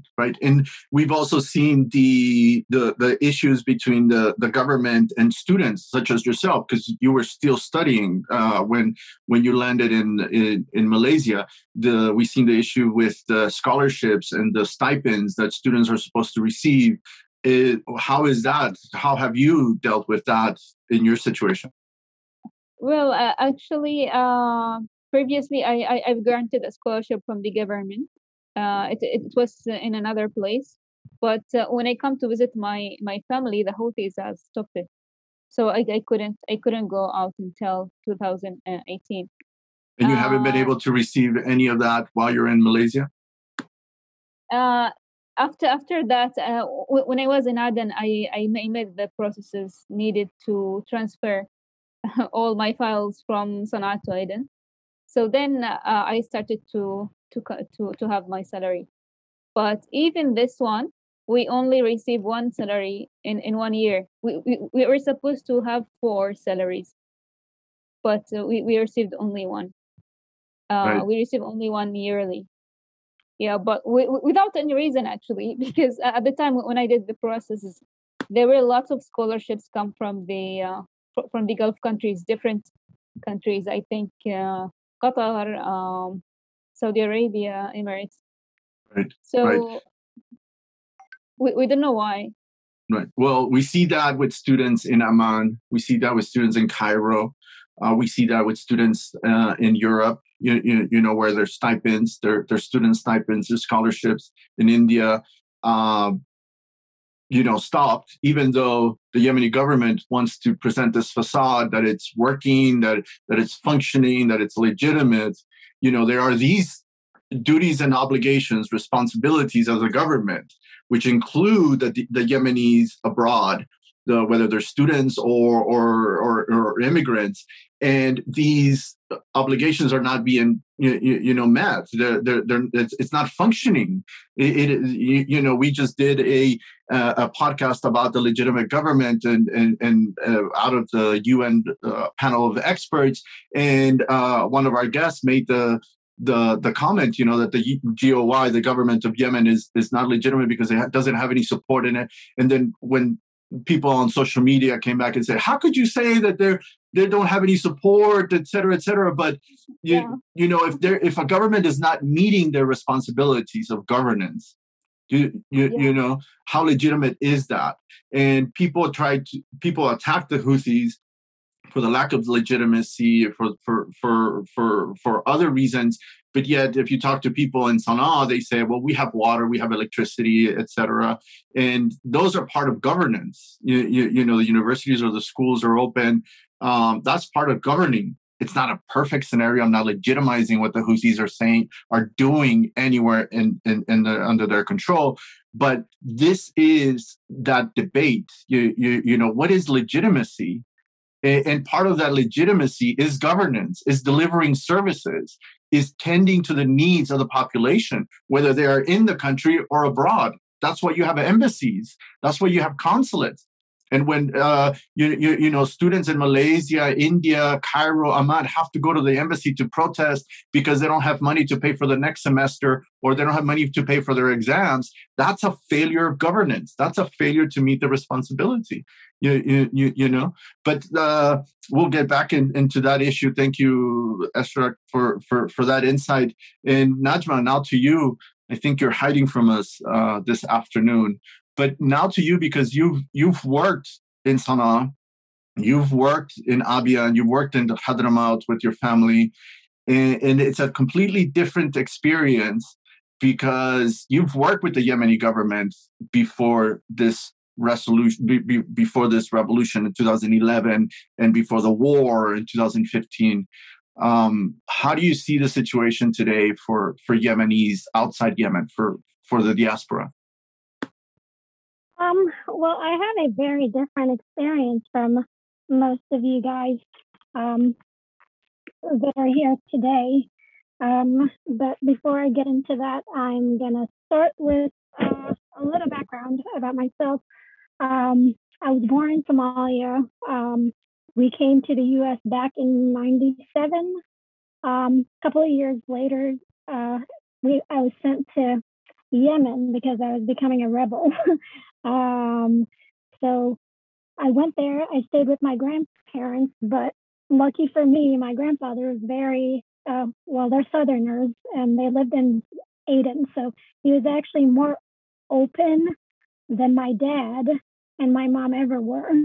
So I was given the opportunity, to finish school, get a job, go live by myself, all of the things that I couldn't have done if I were in the U.S. living with my parents. So that kind of actually worked out pretty well for me. It hasn't been always easy because there are many times where I was being forced to get married. I was 13. I didn't understand why I was, being told I needed to get married. But like I said, I had my grandfather who was by my side and was saying, if you don't want to do it, you don't have to do it. Eventually, that was getting hard because my uncles were on my parents' side, so they kept pushing the idea of me getting married. And then finally one day I told my grandfather, you know what, I can't live with you guys because my needs are not being met. Like, there's going to be a problem if I stay here, like someone might die. So I ended up moving away from my grandparents' home. I went to Inma. It's a little city in Aden. I lived there. But when I moved there, my parents cut their financial support because I was being, again, I was going against Al Adat. So I had to find a job. For some reason, one day I got lucky. I was talking to my taxi driver, and he was like, there's a job opportunity in Abyan, and they're looking for a translator, and I think you'd be good for it. So I applied for the job. I got hired by IOM. I worked in Abyan for a couple of months, and then that was a nightmare. They told me I couldn't stay there anymore. I had to be transferred to the headquarters in Sana'a. So that's how I ended up moving to Sana'a. And this was around when? Around this was in 2013, I believe. It might have been 2011, 12 or 13. I'm not really sure. But I did end up working with IOM for 2 years. And this was when the Houthis were becoming very, very influential in Sana'a, and they were trying to take over the state.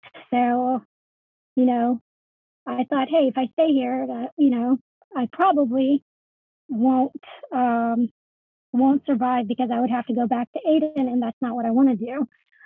So I got lucky, and I left Sana'a a day before, actually not a day, a couple of hours before they took over the airport. I actually got to Aden. I flew from Sana'a to Aden to say goodbye to my grandmother and family members. But I remember being in the airport and then telling me, oh, you're going to miss your flight to Turkey, because I was leaving from Aden to Turkey to the U.S. Because the airport is seized. And I was like, shit, excuse my language. I'm doomed. I'm going to. We're all adults here. Yeah. So I was like, oh my God, this couldn't have been, perfect timing. But somehow, I don't know, they managed to negotiate with them that night, and they let the planes that were already in Sana'a airport fly to Aden. So that's how I left Yemen. I came here with every intention of moving to DC and becoming, an activist. But that's when I met my husband, and I moved here to Virginia. This was at the end of 2014, actually. It happened real quick. And then because of his job, he's a former military. I didn't want to put him in a position where I was, an activist because of his clearance and stuff. So I stopped that. I just became a housewife. But it's hard to not be an activist when you have so much to give. If I was any Yemeni woman in Yemen would do anything to be in my position right now. So I feel like I owe it to them to speak for them, since I have the opportunity to do so. But it has been a struggle because it's hard. I'm very emotional, especially when it comes to Yemen. I've tried not to get involved so many times. I don't even watch the news, because when I do, I get super emotional and I want to fix it. But I can only do so much. Right. So that's what, yeah. No. I mean, all of these things that you're, just like with Amina's insight, one of the things that people have started to talk about is the issue of trauma, right? Back in 2006, I started working with a CSO in Sana'a with Dr. Nizar Ghanem, and he had the first anonymous mental health hotline in Sana'a. And this allowed Yemenis to call in and talk to a psychologist or a social worker. And we know the stigma that comes with, mental health issues in a society like Yemen. But you brought up the issue of trauma, which a lot of the focus has been on PTSD, on children and on women and on soldiers and the people that in Sana'a or Aden, Taiz, Marib, people that have seen the war, that have been going through 6 years of bombing, and the mental trauma that the crisis that there must be under the surface, because again, we don't have mental health professionals working in Yemen, and we don't have any major INGO focusing on this issue that produces data to let us know what's going on. This is one of the things that I've tried to push some CSOs to work on. But now imagine, someone like Esra, leaving because of war and getting into this new environment and dealing with a completely new scenario that was not planned. I mean, unfortunately, like Amina's, journey was planned. Your parents said it's time for us to go, back to England, everything. But someone like Esrak and other displaced persons, back in 2015, we heard of people jumping on little dhows, little boats, and going from Taiz into Djibouti, 15, 20 hour on a boat with kids, and and so I think that that's one of those issues that definitely someone needs to address. Someone needs to dedicate some time and some money into dealing with this PTSD issues, with this mental health issues. One of the things you brought up, Najma, is also this adapting to this life elsewhere, adapting. I mean, you are in a particular situation where, you married someone that's not Yemeni, and that is a completely, different scenario, a different lifestyle. You have a further distance from the Yemeni community because your husband's not a Yemeni. But then someone like Eshrag or someone like Amina, whose entire community is Yemeni, your lifestyle is among Yemenis, your duties are within the Yemeni community.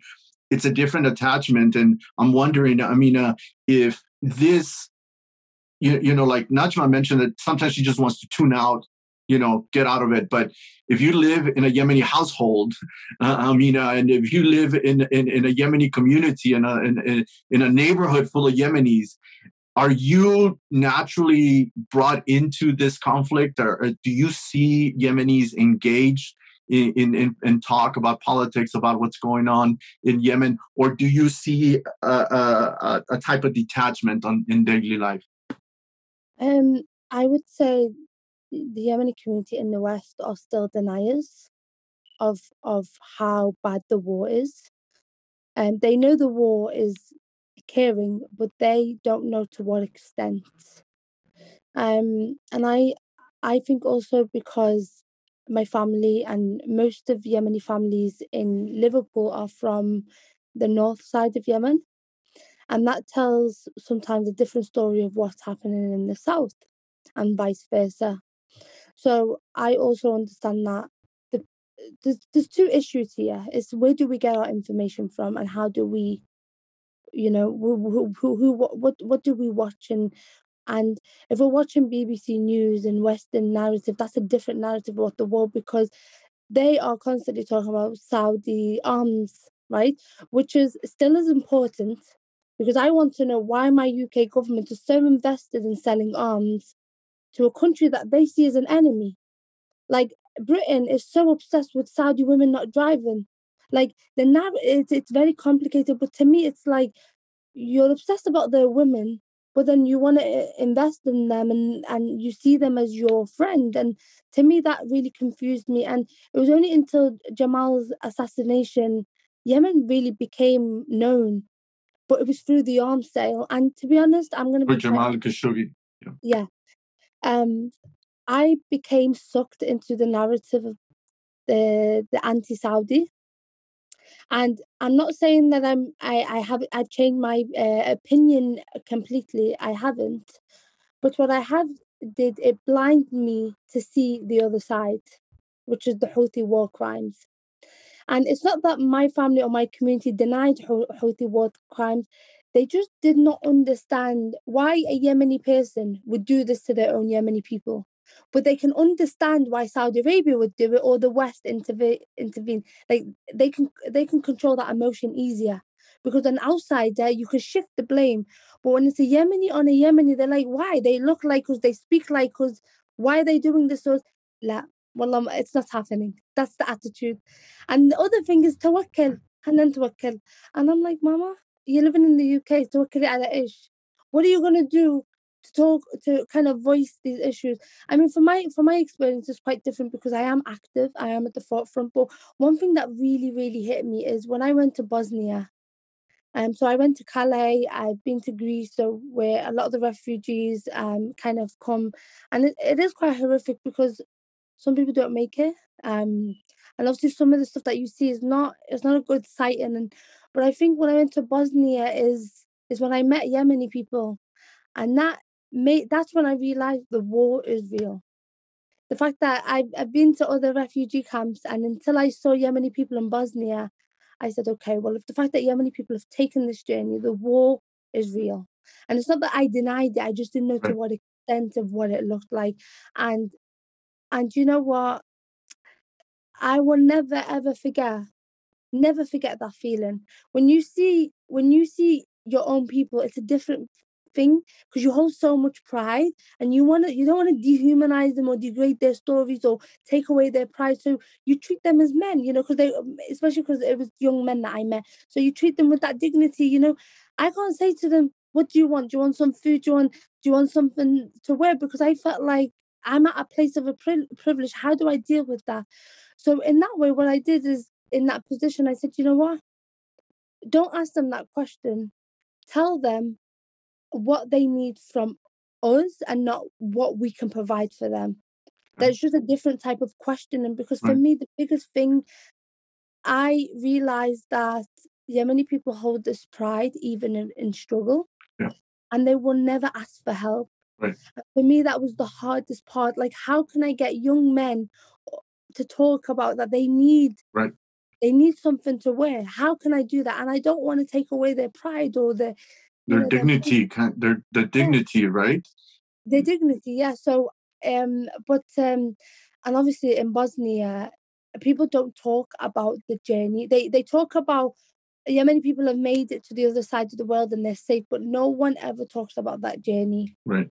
That journey is a life and death journey, and people don't know the extent of it. And I just wish the Yemeni community in the West really, really understood to the extent. And I think discussions like this, especially from Isra, Sahar and Najma, to understand the different perspectives from the north, the south, the displaced, that makes us realize there's more to this than just Houthi and Saudi. There is people in between that are suffering. Right. This is a man's war. We're constantly seeing men. I know men are suffering, but who is in between? The children and the women had already barriers before the war. So what happens after war? And people don't talk about women adapting their gender roles to a different, women weren't working, now they've got enterprises selling samosas, and I'm talking about my village in Malah. Yeah. They're thinking about rebuilding Yemen for the future, and I think women are just not credited for their resilience, their strength, and I think if we support women in terms of practicality, finance, they can really help in bringing peace back to Yemen. Right. No, I mean, you touched on a couple of really interesting things, which is, again, that journey in your father's generation, that planned migration, the journey was different. You struggled, you saved to leave Yemen to Europe or the US, and the struggle was different. You had to be with family or a friend, and you struggled to get a small little job somewhere in the city, and you saved up money and you got your own place and everything. But now the situation with Esra's family, or these refugees that you met on European soil, you know that we see these images on TV from Libyans or Africans, Syrians, but now you got to see Yemenis in that situation, and that journey is tough, and again, I'll bring up the reason, my background, Mexican. I mean, it's the same thing as these, you know, when you're in, when you're watching TV and you're listening about these caravans coming from Honduras, from Guatemala, coming through Mexico to the U.S. border, it's like, it's that kind of experience too. I mean, these experiences now for Yemenis are so similar to what Latinos, Hispanics, you know, have been living for the last couple of decades, you know, traveling from Guatemala, getting beaten, robbed, you know, women raped, and they have to go on top of a train to go through half of Mexico to get to here, and then go through the desert to walk, you know, over the river to the desert. How many people die on the desert coming into Arizona or Texas, New Mexico? And now you see this kind of, you know, reality in somewhere like Bosnia, you know, in Europe. And yet these poor people trying to get out.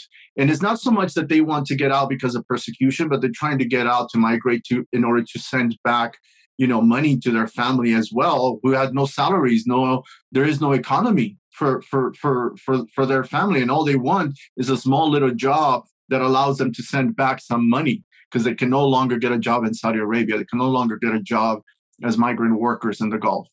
You know, and Sahar, you know, to what Amina talked about, the women now in Yemen, you know, turning into the breadwinners, basically the heads of households, whether they're widows, you know, whether it's a grandma taking care of their orphan children, or a widowed mom taking care of their children, or just you know, a woman whose husband is unemployed, you know, not getting a salary, even though he may be in the military somewhere, you know. But women, what do you see in Aden? How are women shifting from you know, let's call it the traditional role, maybe as Amina put it, being in the household, being the head of household now, to being the breadwinners? You know, how are we seeing women adapting to the economic situation in Aden, which is in itself, you know, it's a liberated area, but the economy is no better than in Taiz or Sanaa.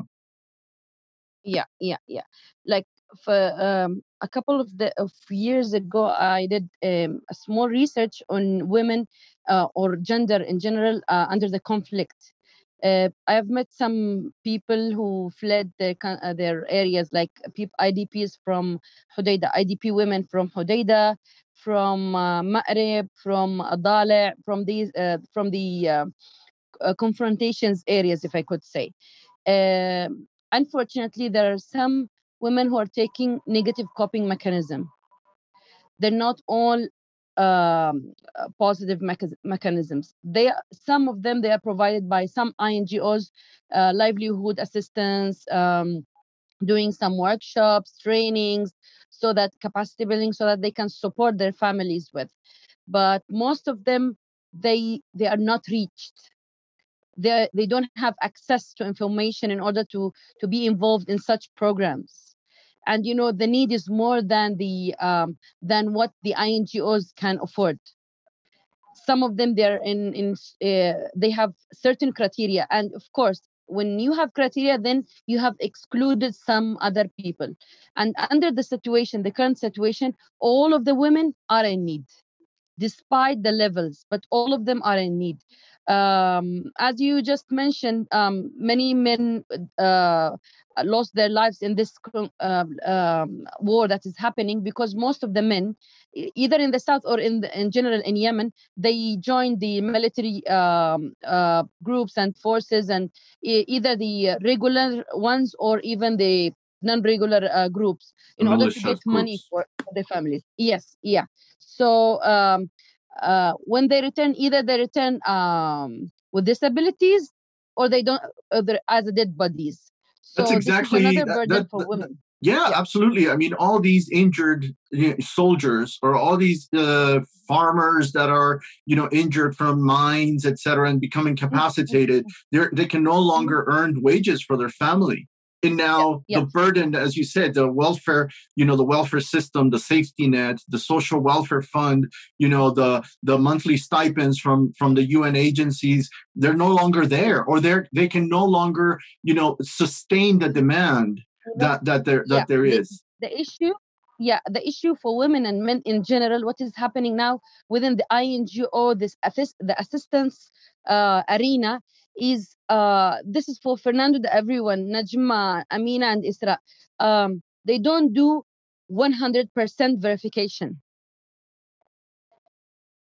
They only, if they give, for example, assistance for an area within the health facility, they don't do full verification. They just give away the assistance just to check the point that they did the assistance. They gave away 1,000 food baskets, but without accountability on who they gave it to, and if maybe they gave the same family 2 baskets or 3 baskets, and then other families they never. And this makes poor people more poor and rich people more rich. And I know there is a system called the Al-Basma, the fingerprint. Is, I think, giving small amount of money by UNICEF. Right. By I don't want to mention NGOs, but Relief International is doing it by the exchange companies here. They go by monthly to the Al Kuraimi exchange company to get their money. But people go with their Fortuners, with their Prados, receiving this slight money, while other people are dying out of nothing. They don't have anything. Right. And as you say, the situation is so chaotic. INGOs and the UN have not been able to manage proper management procedures, delivery. And everything is focused on the obstruction by Houthis in the north, that they're obstructing delivery of aid, but no one is paying attention to these little issues at the local level where, yes, there's $100 million for food aid, but then how much of that food aid is being taken by duplicate beneficiaries instead of a wider, group of people? Now, it's not only even about food. They need multi-sectoral assistance. They need shelter, they need protection, they need food, they need even livelihood, a skill to work, to build their resilience. When they're especially, I'm talking especially about IDPs. Usually the programs support IDPs and the host community, but it's not enough. Because of corruption, it's not enough. We're only looking for success stories. But how many success stories are we looking at if we spend money only blindly before the financial year ends? Yeah. That's it.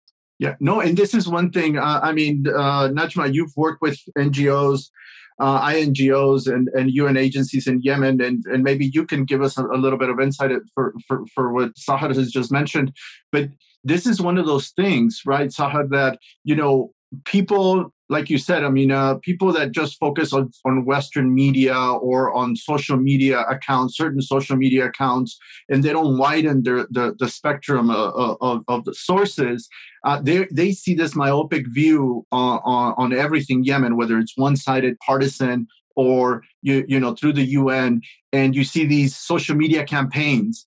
And they're focusing on the success stories, like you mentioned, Sahar, and we fed these many people in this area, and these people. But they counter this with the tweets about, this is the largest famine in the world. This is the largest human-made famine in the world. There are 10 million out of near 30 million people that are food insecure. Near famine, etc. But then we hear that donors are not meeting their pledges, where the UN asked for 4 billion and they only get 1.5 billion. And then this takes a long time to deliver, etc. So, Najma, how do you see from outside when you do log into Yemeni issues? How do you see, from someone that's worked inside and in Yemen, how do you see so far how would you rate so far the performance by humanitarian agencies, whether they're UN or INGOs, when it comes to the humanitarian response in Yemen? I wish there was more, but even when there was no war, when I was there, I had mentioned I was in Abyan before. When I was working there, I was basically translating what was going on. I would get information from our field engineers or director, and I would basically, translate. And I also worked in finance, so I did those two things. I never questioned, where the money was going, because at that time I wasn't in a position to question it. I wanted my salary. I didn't want to get fired. But I do know that a lot of the times that money doesn't go to the rightful people. A lot of times, I'm not going to mention names, but I know that sometimes they would send money and it would go to, let's say, my boss or my supervisor. He had full control of what to do with the money. That money would literally be split into three parts. One part would go to the governor that was there. That was his money to chew cod or do whatever with it. The other half would go to my boss. The other tiny bit would actually go to a so-called project. Let's say build a school or build a field, get aid to buy, supplies for hospitals. And we would take pictures and say, hey, this is the success story, or here's a before and after picture. Our donors were more focused on the before and after picture than what actually had happened. The ribbon cutting ceremonies are really what sell to the donors, right? Whether it's a small donor foundation in the West or a big donor foundation in the region, right? That ribbon cutting, this before, this used to be an empty piece of land. And now here we are, with media and everything, cutting the ribbon. And that's what matters most, right? Mm-hmm.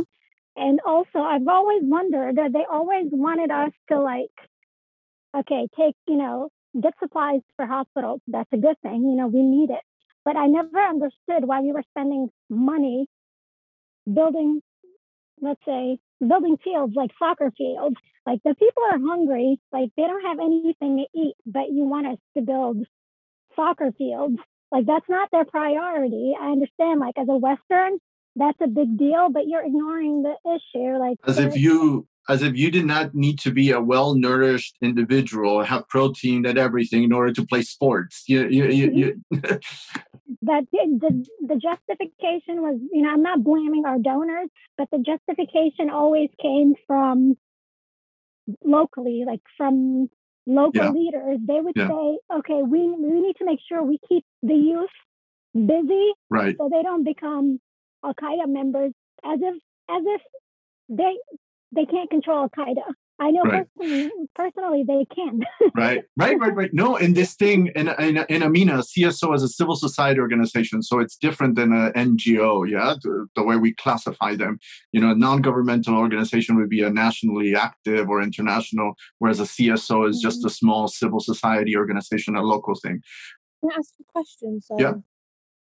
So when NGOs work with Yemen, do they work with community-led initiatives because then the community would know who needs what?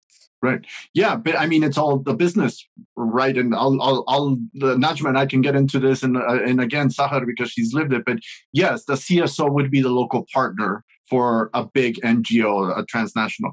But Najma, this thing about the soccer fields, a lot of people that are against Qat, a lot of the people that have campaigns against Qat, they say, look, this is the way we keep kids from Qat. If we make a soccer field at 3:00, they would be engaged in soccer and not having to go look for Qat and go join a Qat youth. And then this other thing, AQ also builds soccer fields themselves. I mean, we saw that in 2015, when they were in Mukalla. If you looked at anything that AQ was publishing, it was always about these poetry competitions or these football things as well. So to think that, building a soccer field is part of a counterterrorism agenda, it's just ridiculous. I would give it more credit if you said, this is part of the anti-Qat agenda. But to call it part of your counterterrorism budget, I mean, it's just ridiculous. It is. People in Yemen need food. They need basic things. They don't need entertainment. They have enough land to play soccer in. You don't need to waste that money on something that's irrelevant. Right. Jobs deliver jobs. Focusing on the economy delivers other activities. You know, and you allow the individual to dictate his or her activities. You know, if you give somebody a football field, you're saying, here, come and play football. But if you're giving them a job and a monthly salary, then you let that individual decide what he or she wants to spend that money on, to decide what entertainment he or she wants to engage, you know. And it's a different approach. And I was writing a few articles back in November about this issue of meeting basic needs and not focusing on the macro environment. But Sahar, to Amina's question, you know, that relationship between, you know, NGOs, international organizations, and local organizations, you know, the local organization may start with this idealism and want to solve a problem or everything. But then once they meet that reality of asking money for donors, of interacting with donors, everything changes, doesn't it? Everything turns upside down. Yeah. Actually, NGOs go along with the priorities and agendas of donors most of the time. They don't have like proposals need-based. Usually, it's donor needs-based.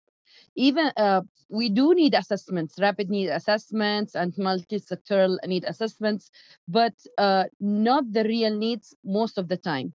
To be honest, there are some donors who are really concise and particular about everything they're doing. You know, some of the donors, when we send success stories with photos, they want the dimensions of the photos, the locations by GPS, in order to check whether we really intervened in that area or not. And they don't have any accountability towards the Yemeni people who are working on ground. But usually, most of the time, NGOs, when they do their job, they need a third party to check on them. And most of the third party evaluation, monitoring and evaluation companies, actually, there are a few of them in Yemen. They're not even more than 4, as I believe. They send teams, for example, from Sana'a to go to Khamfar villages. Khamfar is an area in Abiyan, a district in Abiyan. They don't have anything to do with it. They don't know it. They would come. They don't know even the culture. They would write a big report about the activities, but they don't know about the real context. Right. No, and I've discussed that whole issue with your husband, with Ala, or with his jobs and everything that we see posted everywhere. You know, one quick question to Eshraq. You know, we discussed. I asked you about that support from the government, which doesn't exist. You know, in Malaysia where you are, but people like you living. Being displaced, living in completely different societies. Do you see any support to you as a Yemeni immigrant from civil society? Do you see Yemenis organizing themselves in Malaysia in order to support displaced Yemenis, or Malaysian civil society reaching out to the Yemeni community there? Do we see any of that at the moment where you are? Well, the short answer is no. But actually, there is a lot of problem concern to Yemenis themselves. Actually, for example, we have like the student, you know, community, and then they have like the student unity that's, you know, should be like active to ask for students' rights, and supposed to talk to the government and tell them about to give the students their salaries and follow up with that all. But like I can't see like there is like pure free work until now. I mean, if they really work well, they wouldn't have like depend on the government support. only. I mean, why don't they organize themselves, and they can ask for many agencies help. Also, like the Yemeni refugees or the Yemeni immigrants, they're not like, let's say Malaysia doesn't have this law to accept Yemenis as migrants or any other nationality. They don't give the Malaysian passport unless maybe Residency. 40. Yeah, no residency, no the passport, nothing at all. They are just now cooperating with Yemen because of the efforts of our ambassador only. So I think if they change the ambassador, the Yemeni situation will be worse. But still, for example, the Syrian refugees are in better circumstances than Yemeni. I'm just like wondering. I mean, the media, the UN media is much bigger actually than their actual projects on field. We don't see anything. They promote Yemen as the biggest crisis in the world, but nothing at all help them. Right. Like for example, if I want to be a refugee here, I will not, like, they will not give me the UN card unless maybe 1 or 2 or 3 years. Some people didn't get it until for now. UNHCR, and I think that was the same. That was the same thing in Ethiopia as well, because I dealt with some when I was working for the UN panel. I met some Yemenis in Ethiopia, and that was the other issue from dealing with UN agencies there.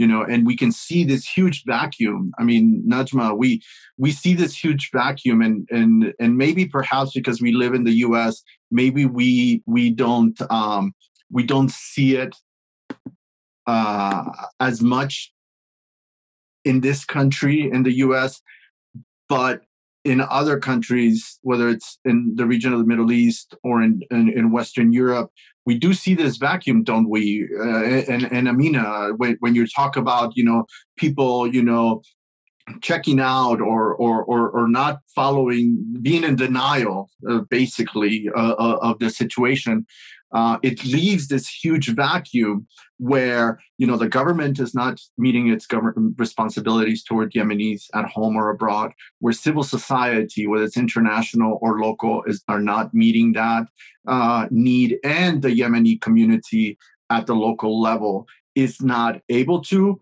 or is just checked out of reality and not meeting that need. How do you see it here in the U.S., Najma, especially in the D.C. area and maybe in New York? I do have a couple of friends who live in D.C. and I do see what they're trying to do for Yemen. And a lot of times it's not, to be frank, it's not what Yemenis need right now in Yemen. I know that some of them are very feminist. They want to resolve women issues, women rights. But that's just one example. And in order for women, to have rights, men also need to have rights. No one in Yemen has rights right now. We need a political solution first. And once the country is stabilized, then we can talk about women issues, because you can't fix that issue without fixing the political dilemma that we're in right now. Right. I mean, in a nutshell, that's what I think should happen. We need to focus on what political solution is best for Yemen, even if it goes against our wishes. We need to really, really put our bias aside and see what's good for Yemen in the long term. Right. We're doing I'm going to do another episode, and on March 3rd we discussed this whole issue and what the path for peace should be, and we'll keep on sharing that episode that we recorded on March 3rd. But to this point, and Amina, something that Eshraq brought up, this idea of the status of refugee, right? and the acceptance of that.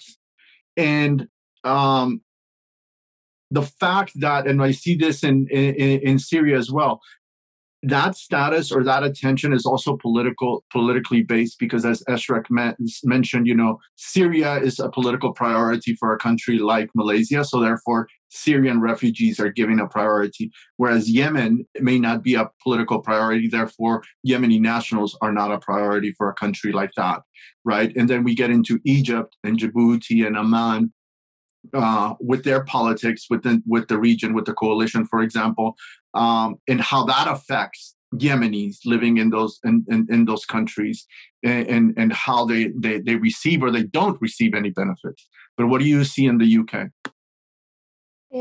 So we saw over the last 2 years a lot of Yemeni people come from Europe to Britain, and a few months ago, just because in the pandemic, I don't know what month we're in. A few months ago, we saw that because of Brexit coming into place, and Priti Patel, who we don't like very much, she was pushing this agenda of of this anti-immigration policy, and so a lot of refugee Yemenis were being deported, and so. And I'm laughing because Nejma's put in the chat that she likes my wings. So Nejma, let's talk about something serious. But so my point is, we saw a lot of Yemeni refugees being deported in the past few months, and I just want to say, I think as Western activists living in the West, not to Nejma, but to me myself as a reminder, sometimes we forget what we can say. Yemeni people who are living in Yemen can't. So we always have to be always careful of our vision of what the future Yemen looks like, because what I can do, I won't get censored for it or killed for it, but another Yemeni writer might do. So sometimes when we push for this, we need this, we need new policies, we need to work with Yemeni people living in the ground, because we need to work at their pace and at their movement. Because my movement, oh my God, like my activism, I would want to do so much and write so much because I can. I hold that freedom and I know that privilege but I sometimes feel like, I've worked with so many artists in Yemen, and wallah, in the amount of times where we're working on a project, halfway they're like, I can't do it. I can't do it because of the themes. I'm going to get into trouble, my family. And I'm like, that I hold the privilege and I know I can. So sometimes and this is one thing, is just a question to open up to everyone here. What do you think, Isra and Sahar, what can we do as Yemeni activists living in the West? Also as women as well, what can we do to amplify or to support your work and what you're doing? It's not about what we can give to you, it's more about what you can give to us so that we can support you. So can I open that question? Is that okay? Yeah, absolutely. Maybe to Sahar and then Isra,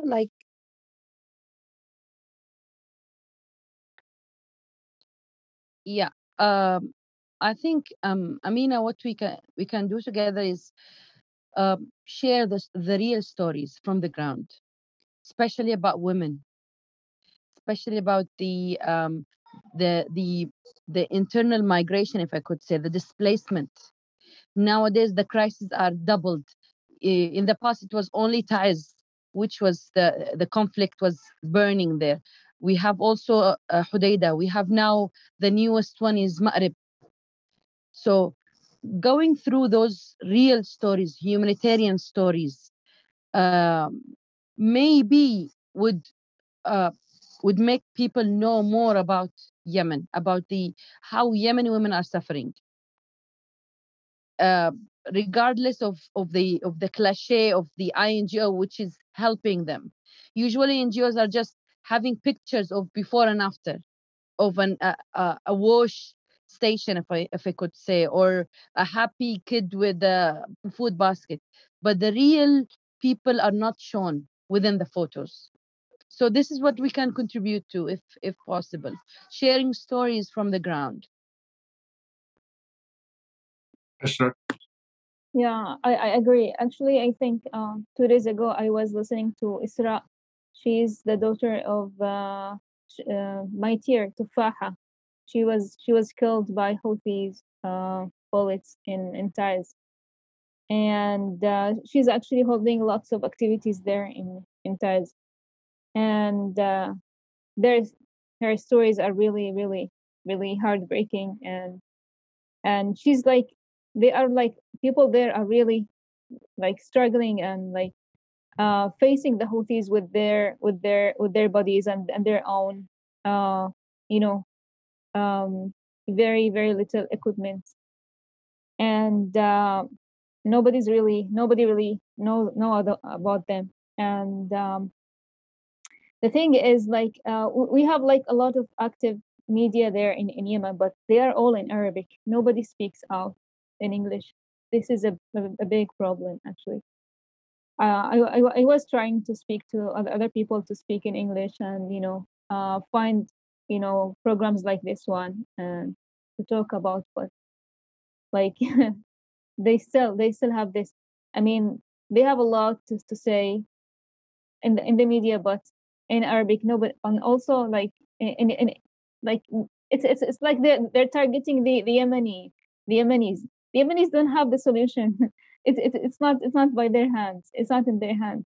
They need to talk like a lot louder. They need not to have lots of hope in this government.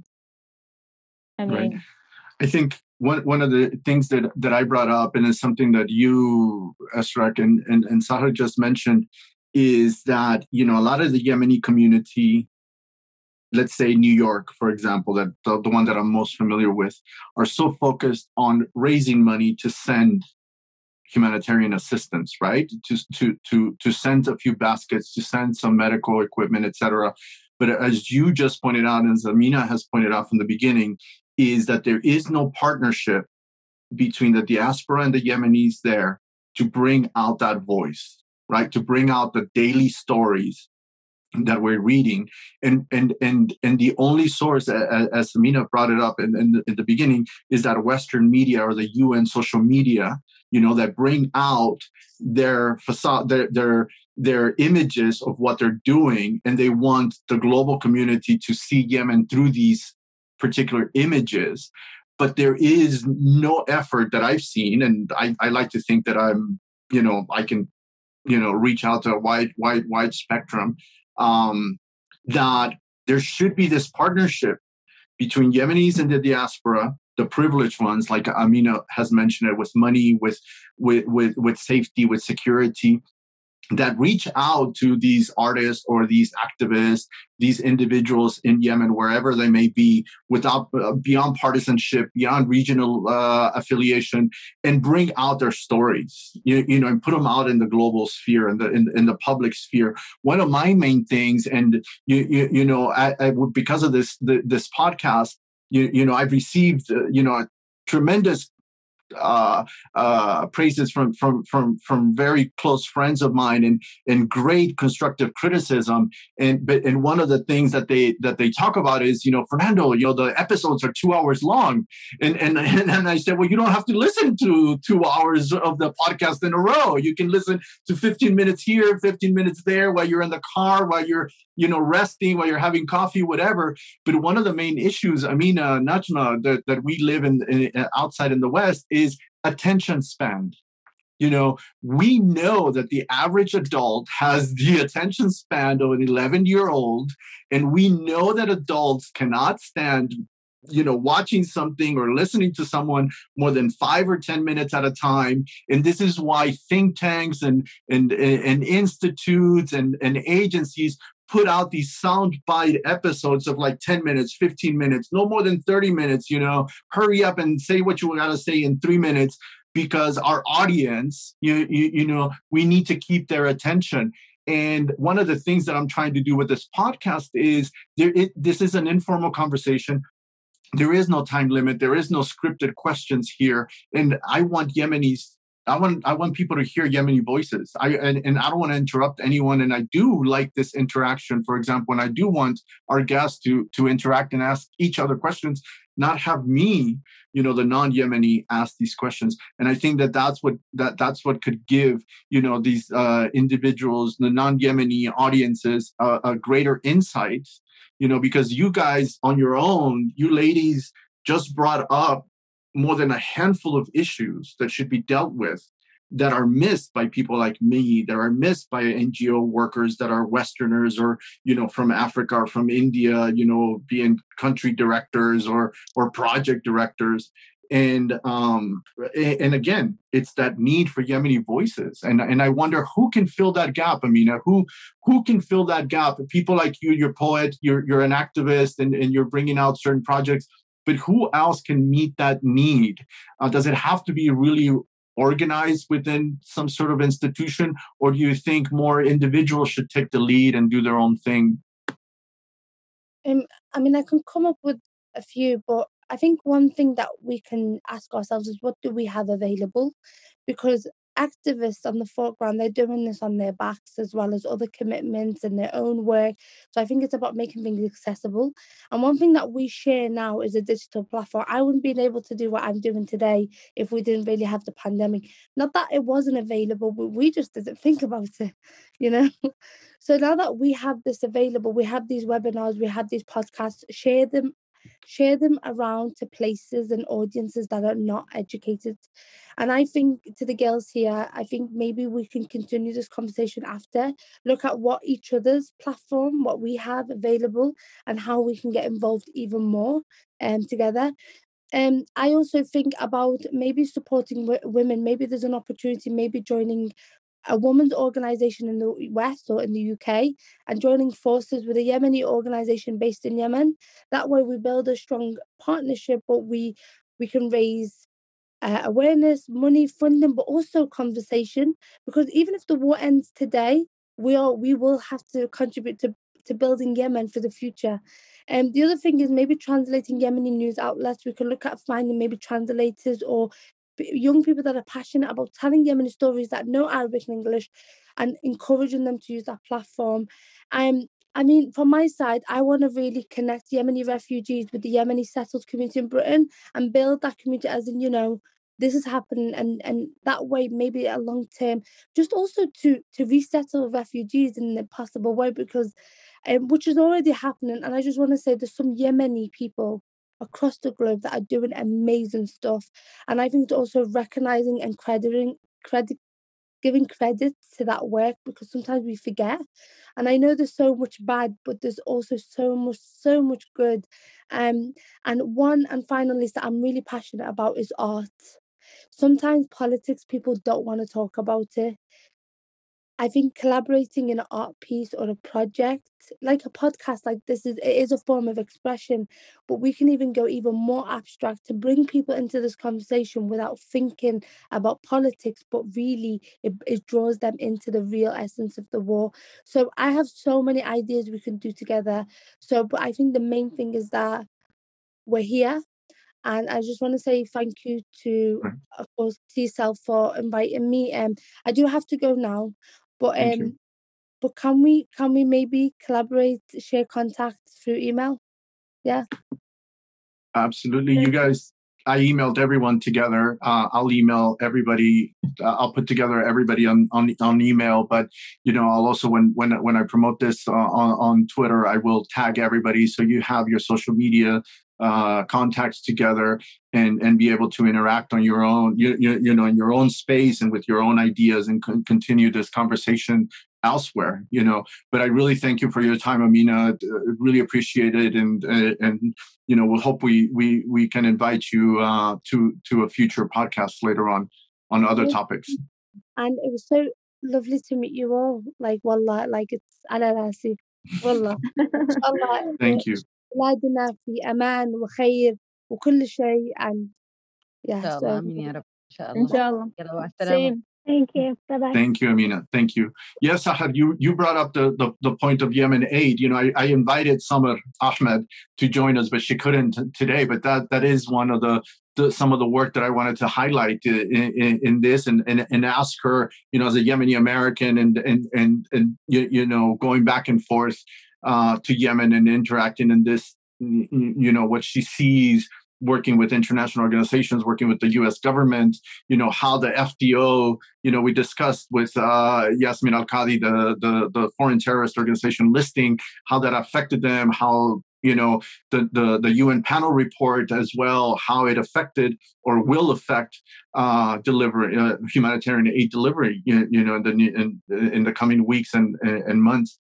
But ladies, I really appreciate your time. It was amazing. I hope our audience can, soak this in and brings them a new perspectives. And I hope that my friend Ali Mahmoud and I can continue doing more episodes with more women. I'll bring up a different perspective and different stories, different experiences for our audience. And as well, we wanted to have some sort of impact. We want NGOs, we want the UN, we want governments to listen to Yemenis, their real stories, and have these organizations identify their gaps, identify what they're doing wrong, and correct it, and address it, and become more efficient, and help more efficiently, not to waste this money that is being given for the sake of Yemenis that are suffering, whether it's an IDP not having a home, whether it's somebody, think of the IDPs in Sana'a, the people whose house has been bombed. They have to move out of their houses and go become the burden of a family member, a relative, and move into their house or into an IDP camp. That dignity that Amina and I, we discussed, how it hurts. Tribal societies, tribal communities that are rooted in a particular space, that are rooted in a particular piece of land, and now they're being uprooted, they're being pushed out of that. How does it affect their dignity, their history, their, all of this? It's something that we definitely want to get to. We want to discuss, and more people need to talk about this. Yemenis themselves need to talk about this. I wrote a long piece about the impact of the war on tribalism, on the idea of a tribe, on the idea of a tribesman, on the dignity of the tribesman, and that connection to a piece of land that now it's been taken over by one party or another and pushes them out. And tribalism in Yemen is about land. It's about history. Is about that place where that individual, Bilad is not a nation state. It's not a country. It is an actual piece of land where you were born, where your parents, grandparents were born. And what this conflict is doing to that, is just amazing, and it's understudied. As an academic, been studying Yemen for 20 years. That is something that we're not seeing in studies or being discussed at the academic level, and it's going to be a huge issue for the reconstruction phase. Once there is peace, we discussed with Yasmin Al-Qadi about Jaham tribe in Azur being displaced, because of the conflict. Now think of the tribes that have been displaced in Surwa itself, in the city of Surwa. Think of the tribes that have been displaced in Al-Jawf last year when the Houthis came in southern Tehama, etc. So tons of stuff to discuss. 2 hours are not enough. 24 hours of podcast are not enough.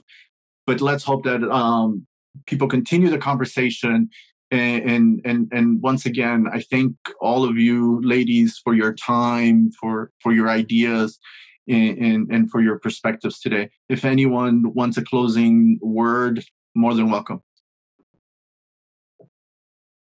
Well, I'm really happy to be one from who attended to this program, and I really appreciate it.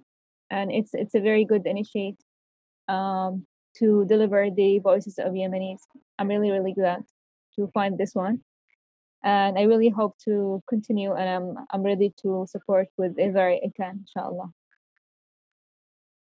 Thank you. You're welcome. Ladies. This has been awesome. It's so good to see all of you. It's something we definitely need to continue doing if we want to have a resolution, even if it doesn't happen within the next coming months.